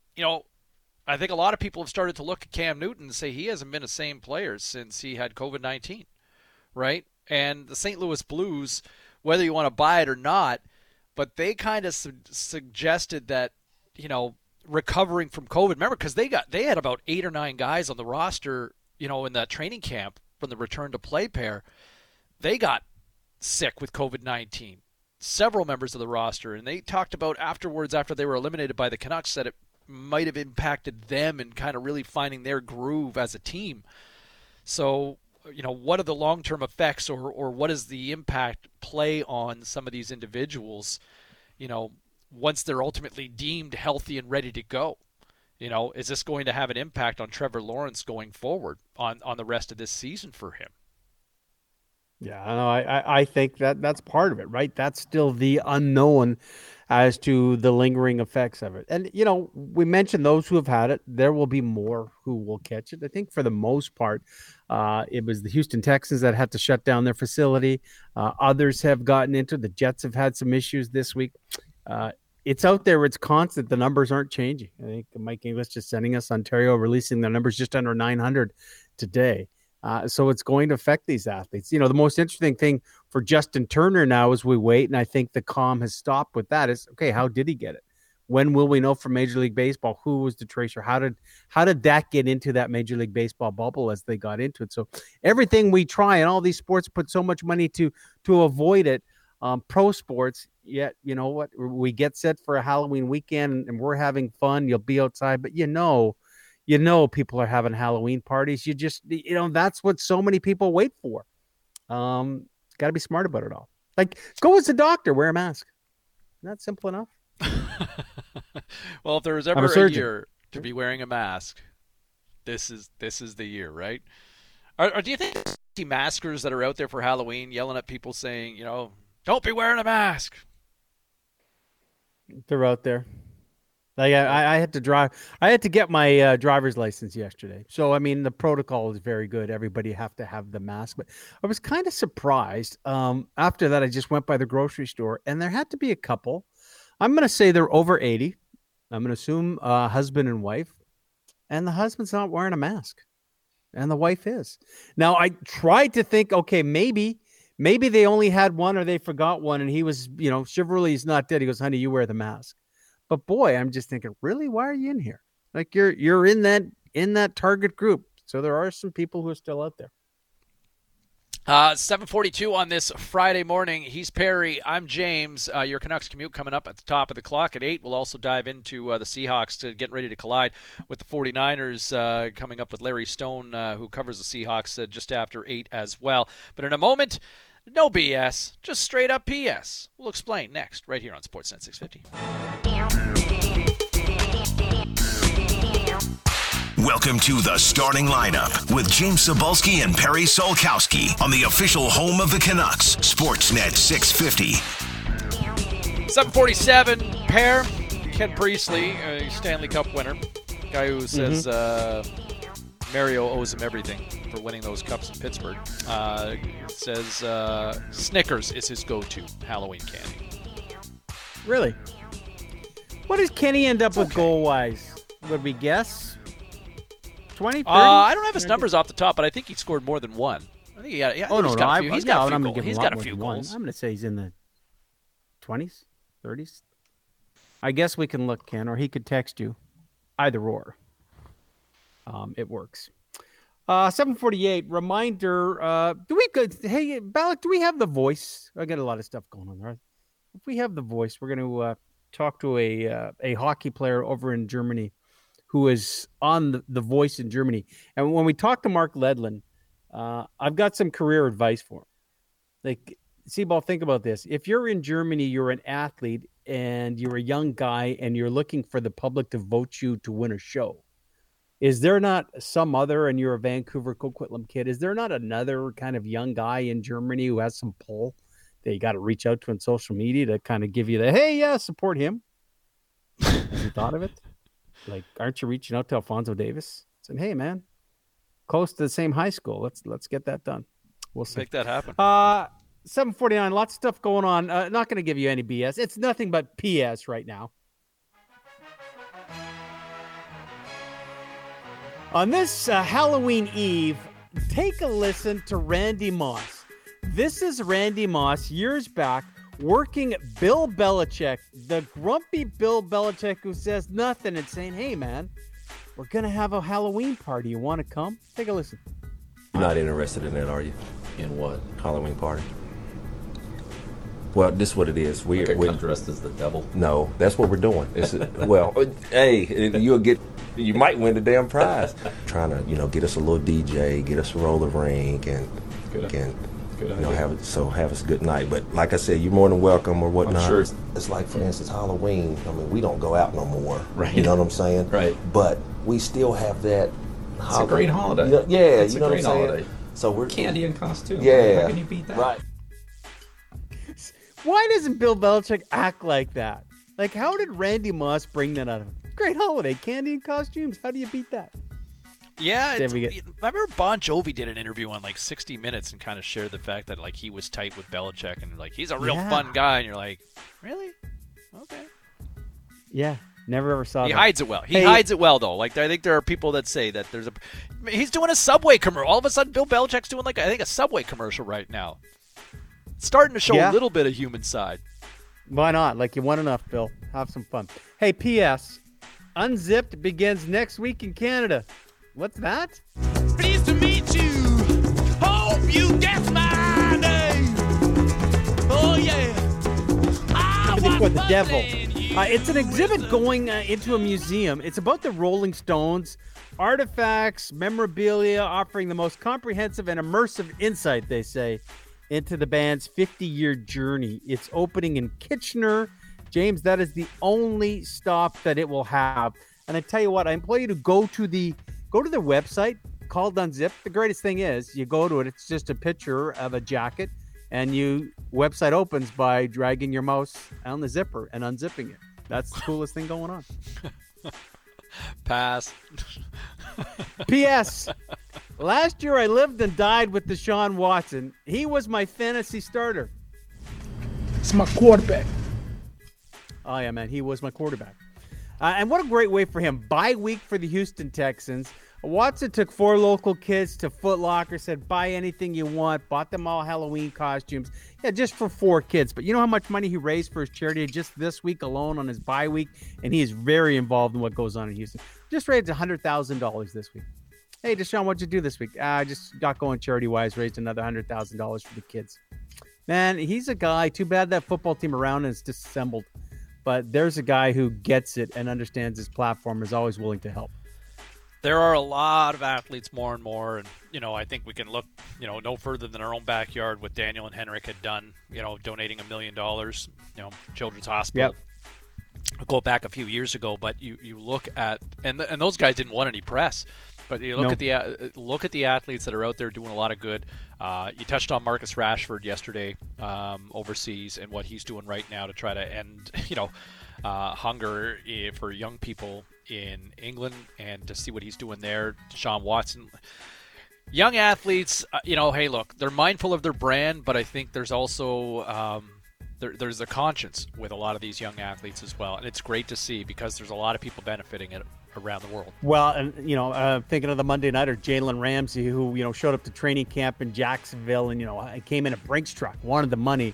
And he didn't even want to talk about it that much on Monday. But Jalen Ramsey giving $1 million to his high school and the area, just saying, hey, that's, I'm here because of them, and any way I can help out. So you're right. And sometimes social media, we get to hear those stories, and that's a good thing. No BS, just PS. If apparently you want to win a world title, you know what you have to do is you got to meet the Jonas Brothers. You know who was at that show? Patrick Mahomes. Cut to a few months later, Patrick Mahomes and the Kansas City Chiefs won Super Bowl 54. Next up, December 10th, Arizona. Who was there, you might ask? Oh, Cody Bellinger. Cut to October 27th, the Dodgers win the World Series. Now, last but not least, certainly not least, Lewis Hamilton. Attended the Jonas Brothers concert in Paris on February 22nd. Just last week, he won his 92nd Grand Prix, the most of all time. That's Nick Jonas saying, hey, we met them all this year. They came to our show, and they're on top of the world. You want to succeed, you have to go to a Jonas Brothers concert. It's a good way to promote, right? I don't even know. They're like a golden touch. Yeah. I've never been. Yeah. Rolling Stones. How are you going to a Jonas Brothers concert this year, though? Well, no, you're not. Well, this happened prior to, right? Yeah. Or, hey, it's a good point. Well, I guess maybe it was last year when they were having. I don't know. When there's a vaccine, you got a shot at winning a title if you come and see us. Yeah, I was going to say you might be one of 10 people there, but no, they're a big band. Yeah. It's virtual. Does it count for virtual concerts? Yeah, maybe that's how it works. There you go. No BS, just PS for you, everybody.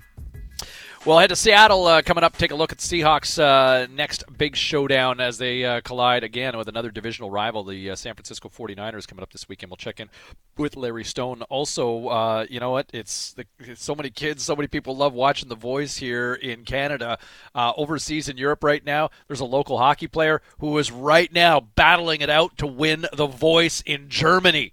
We'll share that story with you coming up at 8:30 as well. It's all happening on a Friday morning, rolling into Halloween weekend on Sportsnet 650. A cup of Joe and the Canuck commute. If he doesn't feel that he's appreciated in Vancouver, he can do his final year and then choose where he wants to coach. But there's an awful lot of uncertainty in the game, and I think the contract is going to get done. A 5-star morning on the starting lineup. All right, 8 o'clock, your Canucks Commute, hour number 3 here on this Friday morning. Sobolski, Solkowski kicking it with you until 9 o'clock. Then the Scott Rintoul Show takes on over. Larry Stone from the Seattle Times will join us coming up in just a few minutes. We'll look ahead to the Seahawks matchup this weekend against the Niners. Per, I should point out Ken Priestley. 27 goals in the National Hockey League. So yeah, and I believe I said around 30, didn't I? That was kind of the number. Yeah, 20 to 30 of that, and you're right there in that sweet spot. Yeah, think about it. 61 points in the 168 games. So our man at Dunbar Lumber, that's a point every 3 games. That's not a bad average at all. Put up some good numbers. Got his name on the cup. His name on the cup. I'm sure the odd time when he would come over the boards and Mario was on the ice, it would, Mario would probably give it to Ken and then head to the front of the net. Good things will happen. Right. Just think about being a young player, getting called up and joining the Penguins at a time where you walk into that room, like how intimidating that must have been. You got Mario, you got Jágr, you've got Ron Francis, and then, the list goes on and on with this team. And then to look over to the other corner, there's Brian Trottier. Oh, he had already got 4 Stanley Cups from the Islanders, who at one time was, this guy was already a lock to be a Hall of Fame player, and it was essentially, the best two-way center in the game, not that long before that, right? Like, it's just remarkable how much talent was on that Penguins squad back in those days. It was, but I think you also have to make sure, and you find it in hockey, that the leaders are the good guys, right? Like they just want to go, okay, you welcome aboard. Here we go. That was the Henrik Sedin. Your captains, your leaders, your best players are ones that take those guys who are called up or traded and say, hey, man, welcome aboard. This is how we're going to do it. I had been told the story of when Kevin Constantine came as the coach of the Penguins and Jaromir Jágr was a superstar. And Jaromir Jágr was making it very clear that he marches to a different drummer, and it was never going to work. So, you have to have everybody in sync. I think in sports right now, we're seeing that a little bit with the Dallas Cowboys, where you bring in Mike McCarthy and you're finding out, man, the players are blaming the coaches. Where's this going? In hockey, when you're superstars, and you said it, you've got Mario, you've got Brian Trottier there. But if everyone's there for the common goal, that's why they had the success. Great players also have to be great leaders, and that certainly is the case when you talk to some of the hockey players.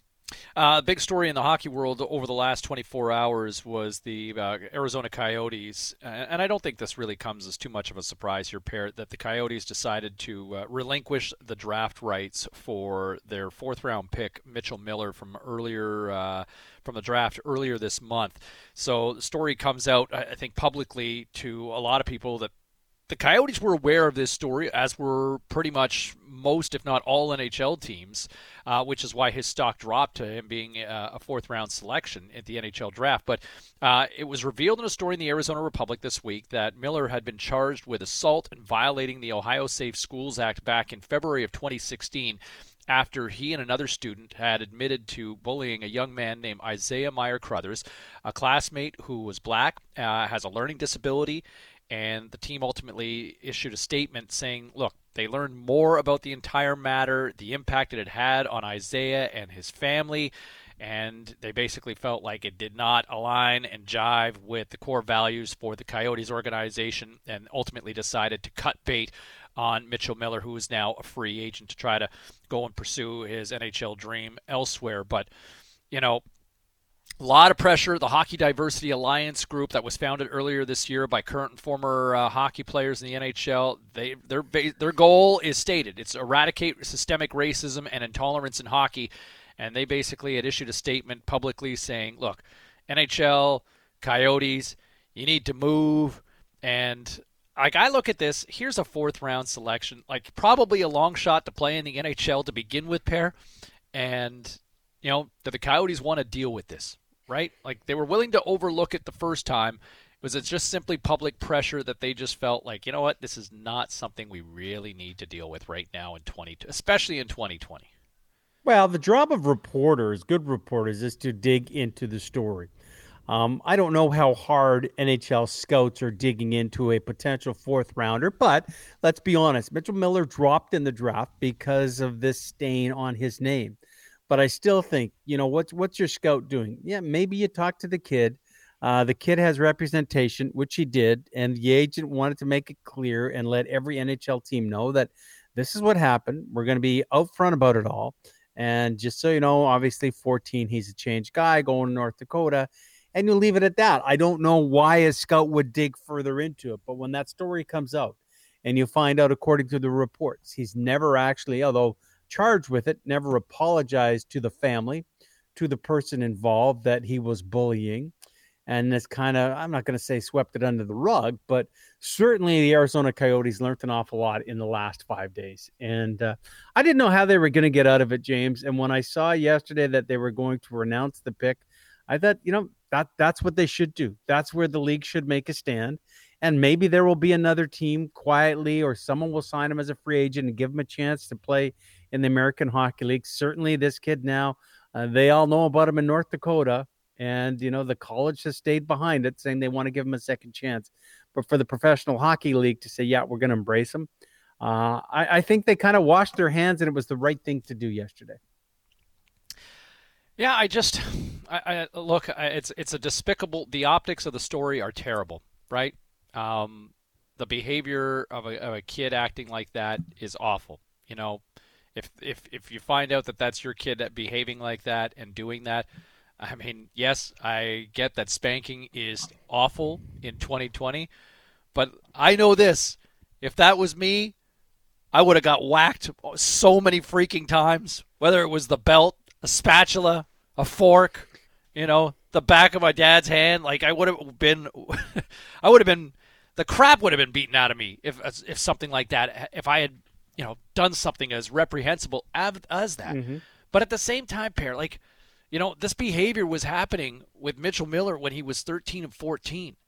And, you know, I just wonder, like, you know, like, no, but like in this country, like there are young people that commit crimes that fall under the Young Offenders Act, right? And their names are not published for, you know, legal matters because they're considered minors. You know, this guy at 14 was considered a minor, right? And, you know, his name's out there publicly. The story has come to light publicly. And he was, you know, tried as a minor, went through the courts as a minor.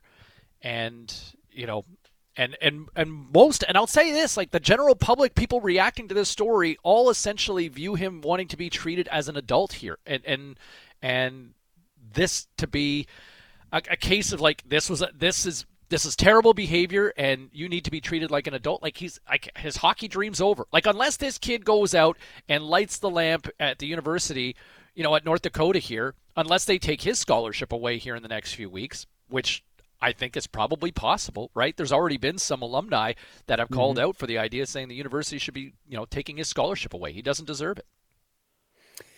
I'm not going to say his hockey career is over. The road he is taking to hopefully cash a check by playing pro hockey somewhere has now become extremely difficult. And I'm okay with that, because you made someone else's life really difficult. So sometimes you pay for the choices you make. You know, when my daughter is putting out resumes, when your girls get old enough to put out resumes, if she's done something really well at the age of, 14 or 15, you put it on that resume. Oh, I volunteered and I walked dogs. That showed at that age I was doing something that was positive, helping the community. Yeah, that's an asset. Put it down there, right? So you're making decisions when they're positive at 14 and 15, and you're saying, yeah, no, that's part of me. It's part of my character already. So this is part of his character. Can he get past it? Sure. I do think there is someone not in the NHL that will go, hey, he's a good hockey player. You can't hold him accountable for the rest of his life when he was really stupid. In fact, when he's off the ice, you can find him in community centers talking to kids and saying, hey, I thought I was the kingpin, man. I did everything, and it is so wrong. I've apologized. There's ways to get around it. It's just going to be a lot more difficult for him. And you know what? It should be difficult for him. He made someone else's world difficult. Not saying you're stopped and all those gates are shut. No, but guess what? You're going to have to work a lot harder to attain your goals because of a mistake you made. 650, people texting in, and it was the story, Carl texting in. It says 13, 14, we know right and wrong. So I think a lot of people kind of feel that he was still old enough to know better. We'll continue the conversation. Text us 650 if you feel like you want to weigh in on the situation. But meantime, the Seattle Seahawks try to get back their winning ways coming up on Sunday when they take on, it's still one of the better rivalries in the National Football League. It's the Seahawks and the Niners, and they get set to collide coming up on Sunday. Looking forward to that one. Larry Stone from the Seattle Times joins us here this morning. Good morning, Larry. Good morning. Okay, so back to the winning ways. I mean, if there was ever a game to kind of get the team fired up again, it's an easy sell when you got a rivalry like the Niners rolling into town.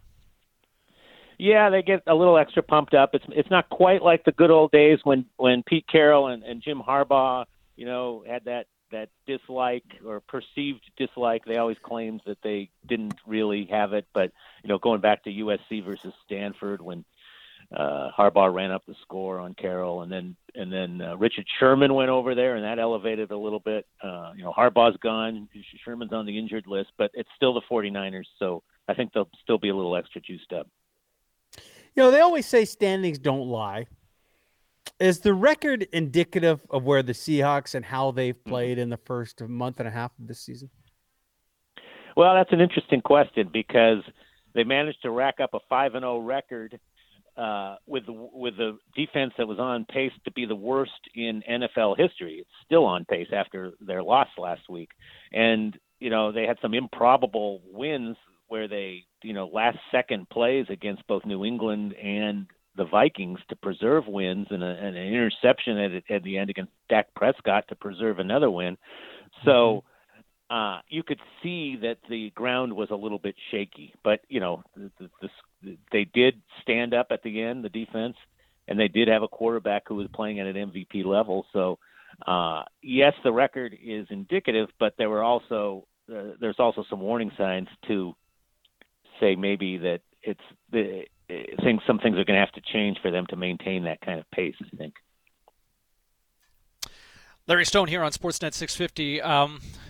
You look at Russell Wilson's numbers from last week, and he puts up closer to 400 yards than 300, over 70 yards on the ground as well. But the 3 picks, right? And I guess you kind of give that win to the Cardinals and to young Kyler Murray.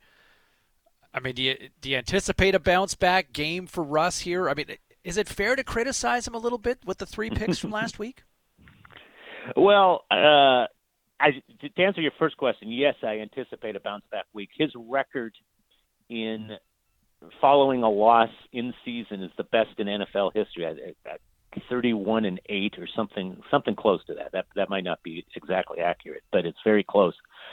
So dating back to the merger in 1970, no quarterback has had a better record following a loss. So, he has a history of bouncing back, and that's just the way he's wired. It's fair to criticize him. Some of those interceptions were really, really bad, I thought. Poor passes and poor decisions, which you just don't expect to see from him. So in many ways, he had a spectacular game, but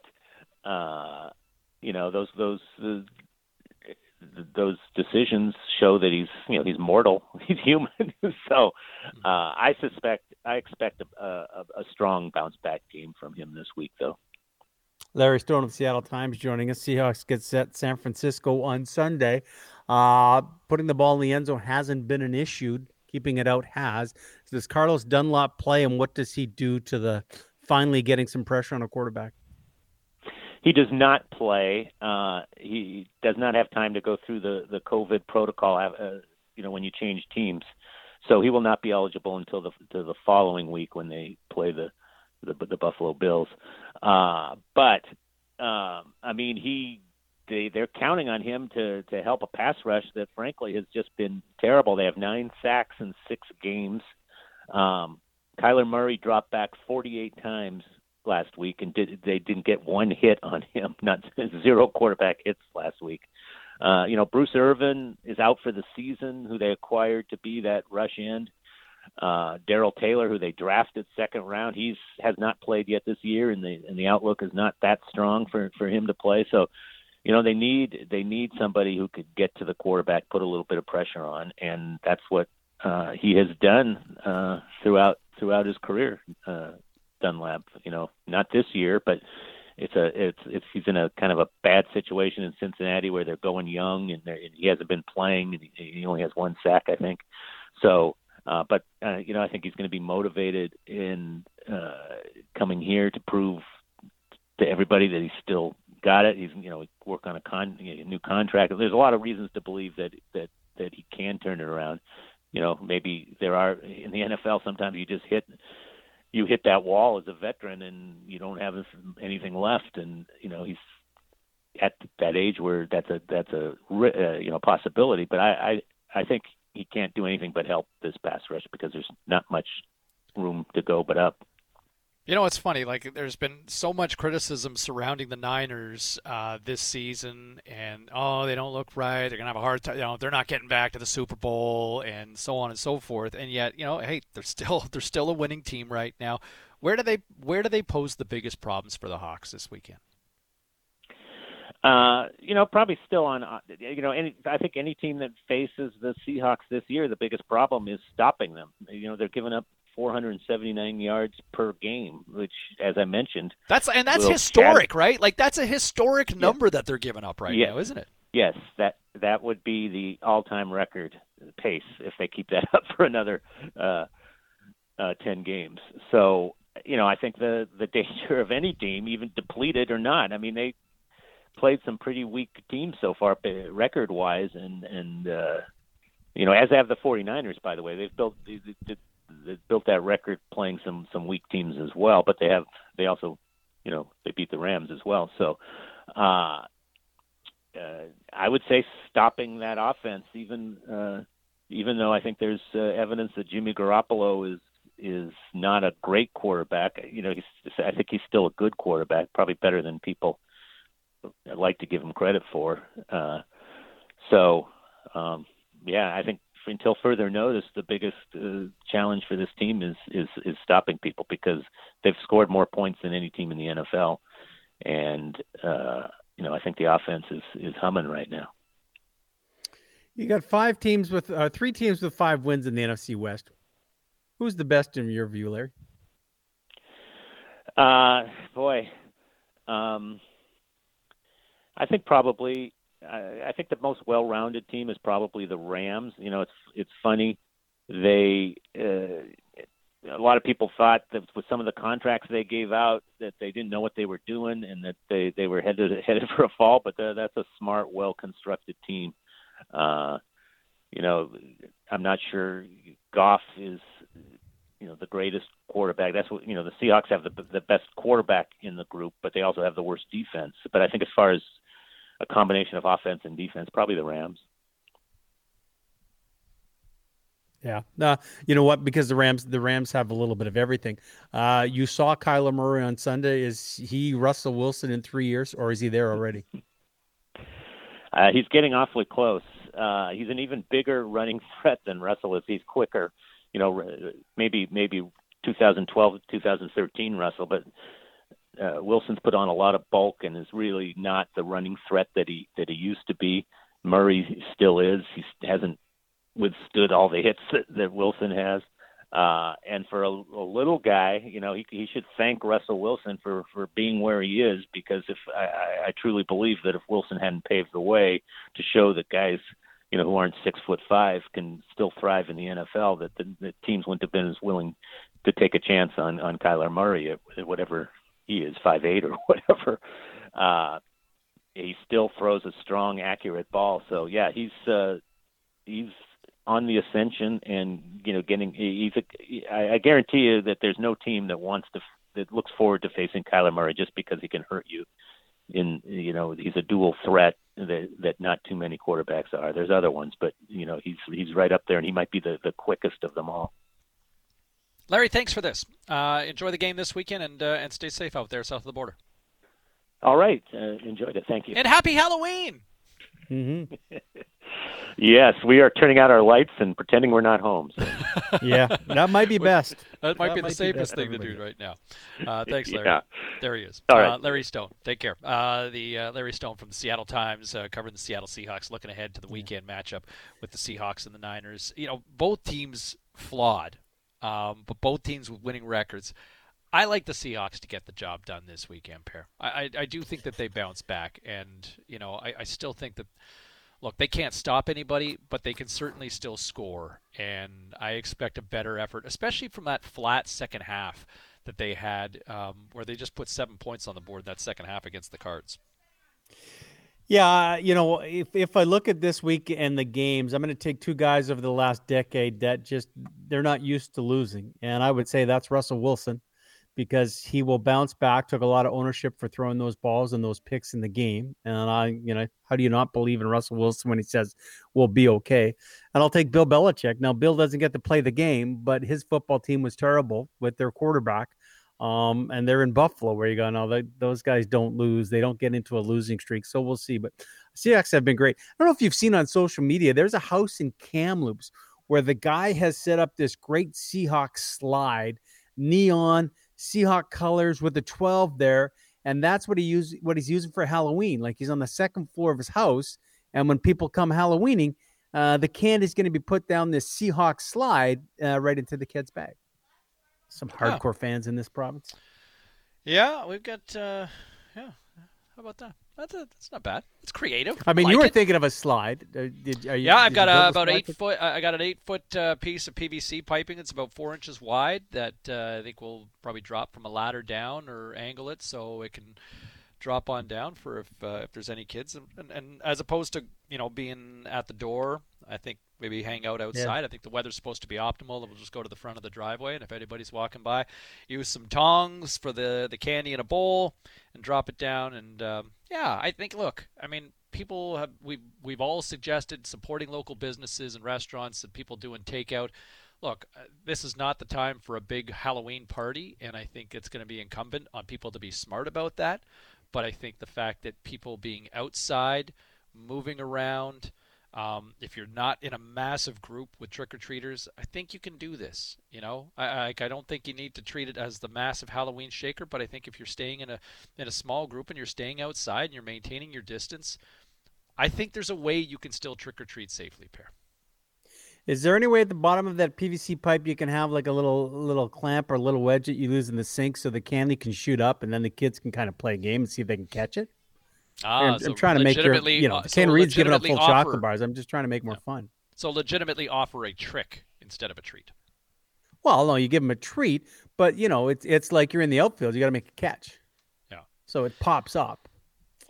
Decorate it, do something. I'm just trying. Listen, you're doing a lot more than me. I'm going to be like Larry. No one Halloween's in our area anyways. Yeah. But just trying to make it fun. Yeah. Some neighborhoods are definitely hotter than others, and when your house is spaced out, definitely less trick or treaters. You want to maximize the volume in those situations. 650. We'll coming up. We got a great guest coming up and a great story coming up in just a moment. But I do want to share a couple of texts coming in from people. Eric saying Arizona shouldn't have picked Miller. Once they did, they shouldn't have walked away from him. Once drafted, they should have supported him on his path to redemption. So long as he walks that path, two wrongs don't make a right. Another one, James, it continued until he was 15, 16. You heard Brian Burke talking about it. He doesn't deserve to be a pro hockey player. Simple as that. Get over it. Kids are crappy human beings too. His parents suck, so it's not all his fault, but you should learn from mistakes. He did not. Very happy Arizona dropped it. Let's move on. That's Brendan in Nanaimo on that one. And, I just, another one, he made a life already tough, so his road should be even tougher on his journey to the National Hockey League. So, it's a little bit of a karma on that one. And Dylan with a really thoughtful comment as well here. And I just want to take a quick moment to read this one. Dylan saying in Nanaimo this morning, I just want to say I really appreciate all these conversations you've been having lately. It can be tough to deal with a fairly large segment of the sports fan population when you mix politics and sports, but these important conversations transcend all that. I love listening to the show, and it's so good to see you and your colleagues taking a stand for what's right, whether it's Mitch Miller today, George Floyd a couple months ago, or anything else. Keep doing what you do. Thanks very much, Dylan, and appreciate you listening on that one. And I think, I think you could echo that sentiment as well. Well, listen, we're here to talk about games and all that, but when you have Justin Turner with the COVID situation, George Floyd, what's going on in our world, and a kid who's made some really bad choices and everyone turning a blind eye. There's, sports is part of society. And I think you and I enjoy these conversations. We appreciate the people listening, whether you agree with us or not, those texts. And we're going to continue to have those talks because they're part of the world we live in. And if people want an escape. Sometimes you can't escape what's going on outside the world. Hey, I know the one thing you and I would love to do if someone gave us a chance, going, hey, would you jump on The Voice and sing a little bit? We don't mind grabbing a microphone. There's someone locally who's doing that over in Germany. We'll have that conversation. You want to stick around for this. That's all ahead. Halloween. The weekend is almost here for us, at least. Sportsnet 650.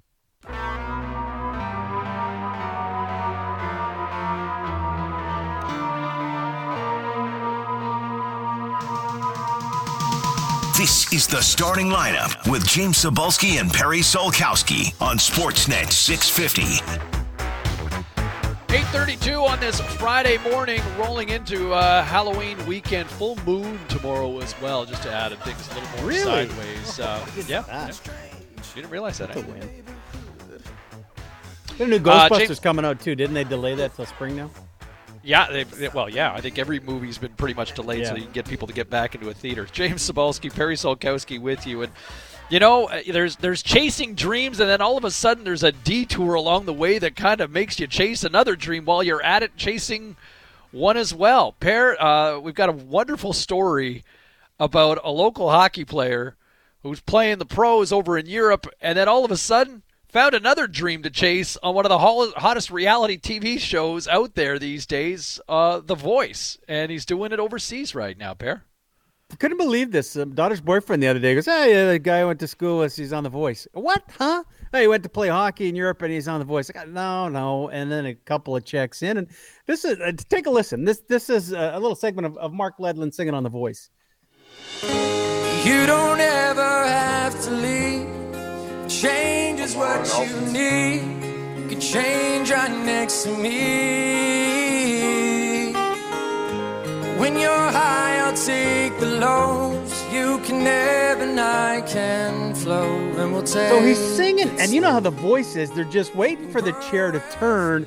Man, that's got to be tough to do. And he's in Germany still chasing the dream. And he joins us right now where it is in the middle of the evening. I guess good evening, Mark. How are you? Good, guys. How you doing? Good Tag. Now, let's... Oh, what was that? Well done. Tag. Good day. Explain to us now. We were listening to you singing. Although it was close and as agonizing, they didn't turn the chair. You are now on part of... It's the comeback stage. Just to explain to our listeners what stage you're at The Voice there. So the way it works is I obviously didn't get buzzed by any four of the coaches. And there's actually, they do this in the States as well. They have a fifth coach that's the comeback stage, and they take the talents that didn't get turned and they give them a second chance to come back into the show.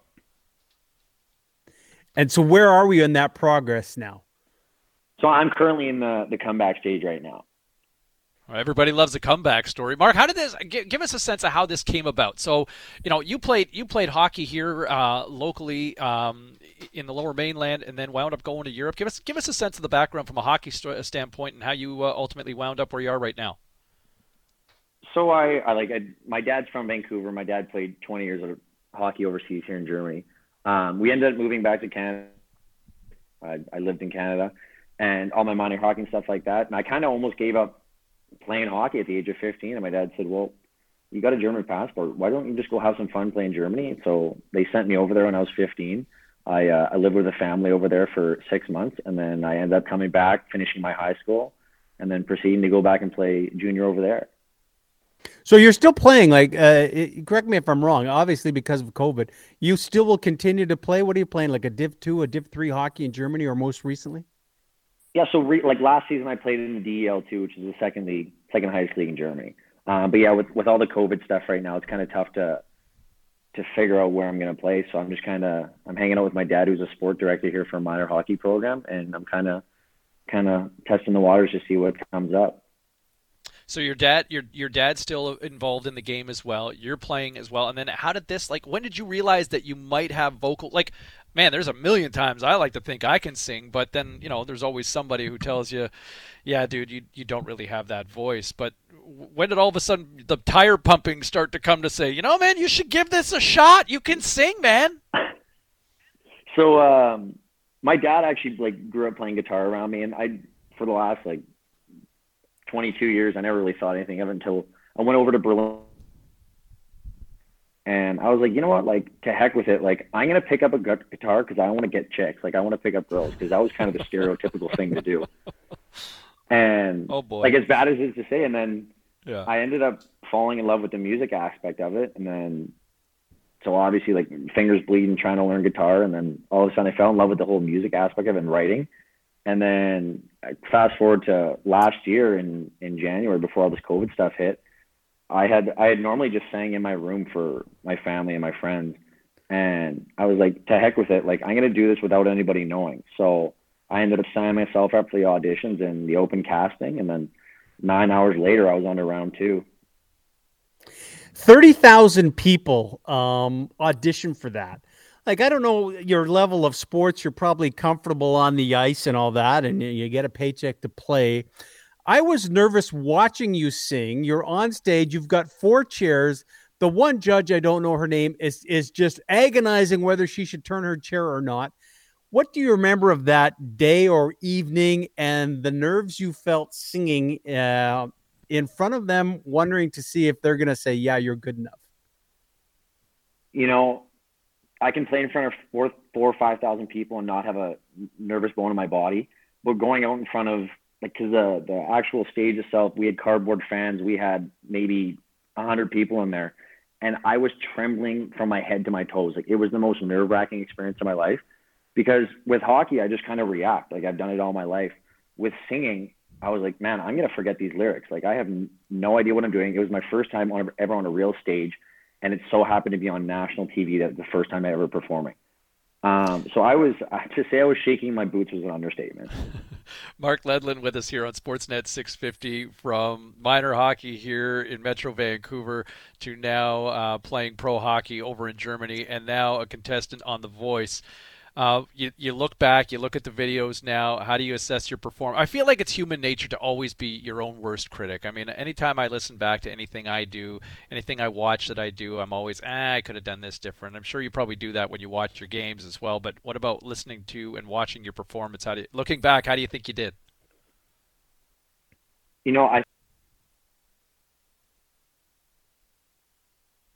Oh, did we lose him?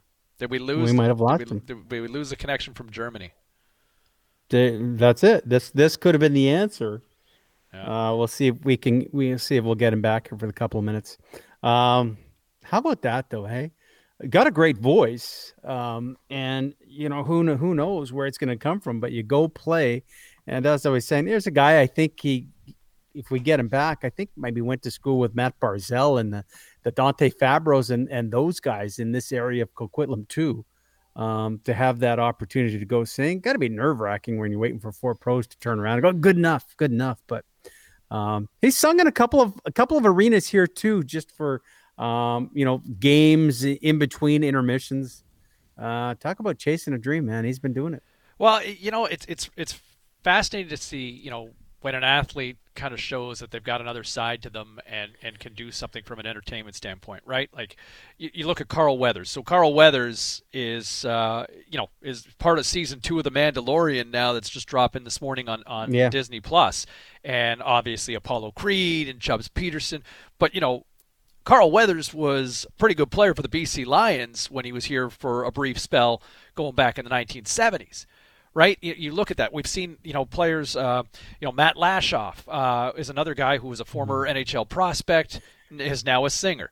Dallas Smith. Chad Brownlee, right, locally with the alumni. I think Mark's back. Mark, are you back? Yeah, I'm here. I just disconnected there. Oh, bad timing. Hey, so where is it now? So with the comeback stage, who is your coach? Obviously, we may not know them, but you must have German pop stars or German music stars or coaching. Who's coaching you right now, and when do you perform again to see if you can move on?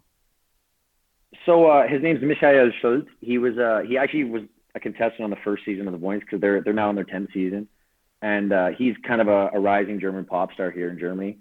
And to dive into stuff when I kind of find out, I legally can't, just because of the contract we have to sign. Oh, okay. I can't disclose anything too much like that. Okay. But it's pretty soon. The next episode should be out in the next week or so.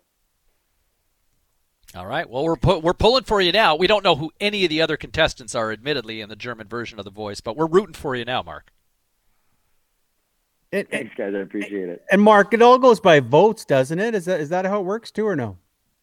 So it's all done. The voting process by fans only comes in the semifinals. So all the decisions are made by the coach up to that point, and then that's kind of where the showmanship kind of takes place. You want people to like you and be pretty personable with the fans, and that's when the voting comes into play. Are you on social media? Like, if people want to try to keep track of your of the journey right now, and obviously don't have German cable, where can they follow you? They can follow me on Instagram. You can follow me on Facebook. All my clips should be on YouTube as well. If you just type in The Voice of Germany, I'll pop up on there. Awesome. Mark, I want to give you a little bit of marketing help here. What high school did you go to here in did you go to Charles Best, or where did you go to high school here? Yeah, I went to Charles Best. Okay, well, there's another young man who's making a living in Germany, and he would have went to a high school just about 10, 15 minutes from yours in Burnaby. Use social media and see if one Alfonso Davies has some clout, and say, hey, man, from the same hood, trying to earn a living in Germany, help me out. That might help your case out. Fonzie's probably got about 5-10 million people following on social media. So there you go. There's a marketing tool. Use your Vancouver ties, my friend.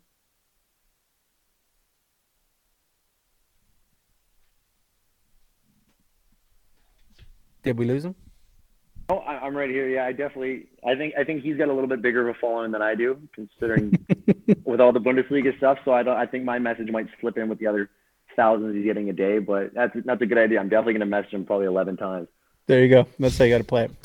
Hey, thanks for this. Good luck. I think an awful lot of talent, and it's fun to see what you're trying to do, and glad that we could shed a little light on you, and good luck in your journey, and good luck if you put the blades on again. Thanks a lot, guys. Thanks for having me. There you go. Mark Ledlin. Chasing a dream, James. Just not the one he initially planned for when he went to Germany all those years ago, but he's in the thick of it right now on The Voice in Germany. All right, 8:43, some final thoughts before we turn things over to the Scott Rintoul Show next, right here on Sportsnet 650. Now more of the starting lineup with James Cebulski and Perry Solkowski on Sportsnet 650. All right, 8:48 here on this Friday morning. Cebulski, Solkowski rolling into Halloween weekend. Scott Rintoul Show taking over at the top of the clock. We were asking you our poll question today. It feels like it's been a one-sided affair, and a really, I'm surprised at how many people are wrong out there today, Per.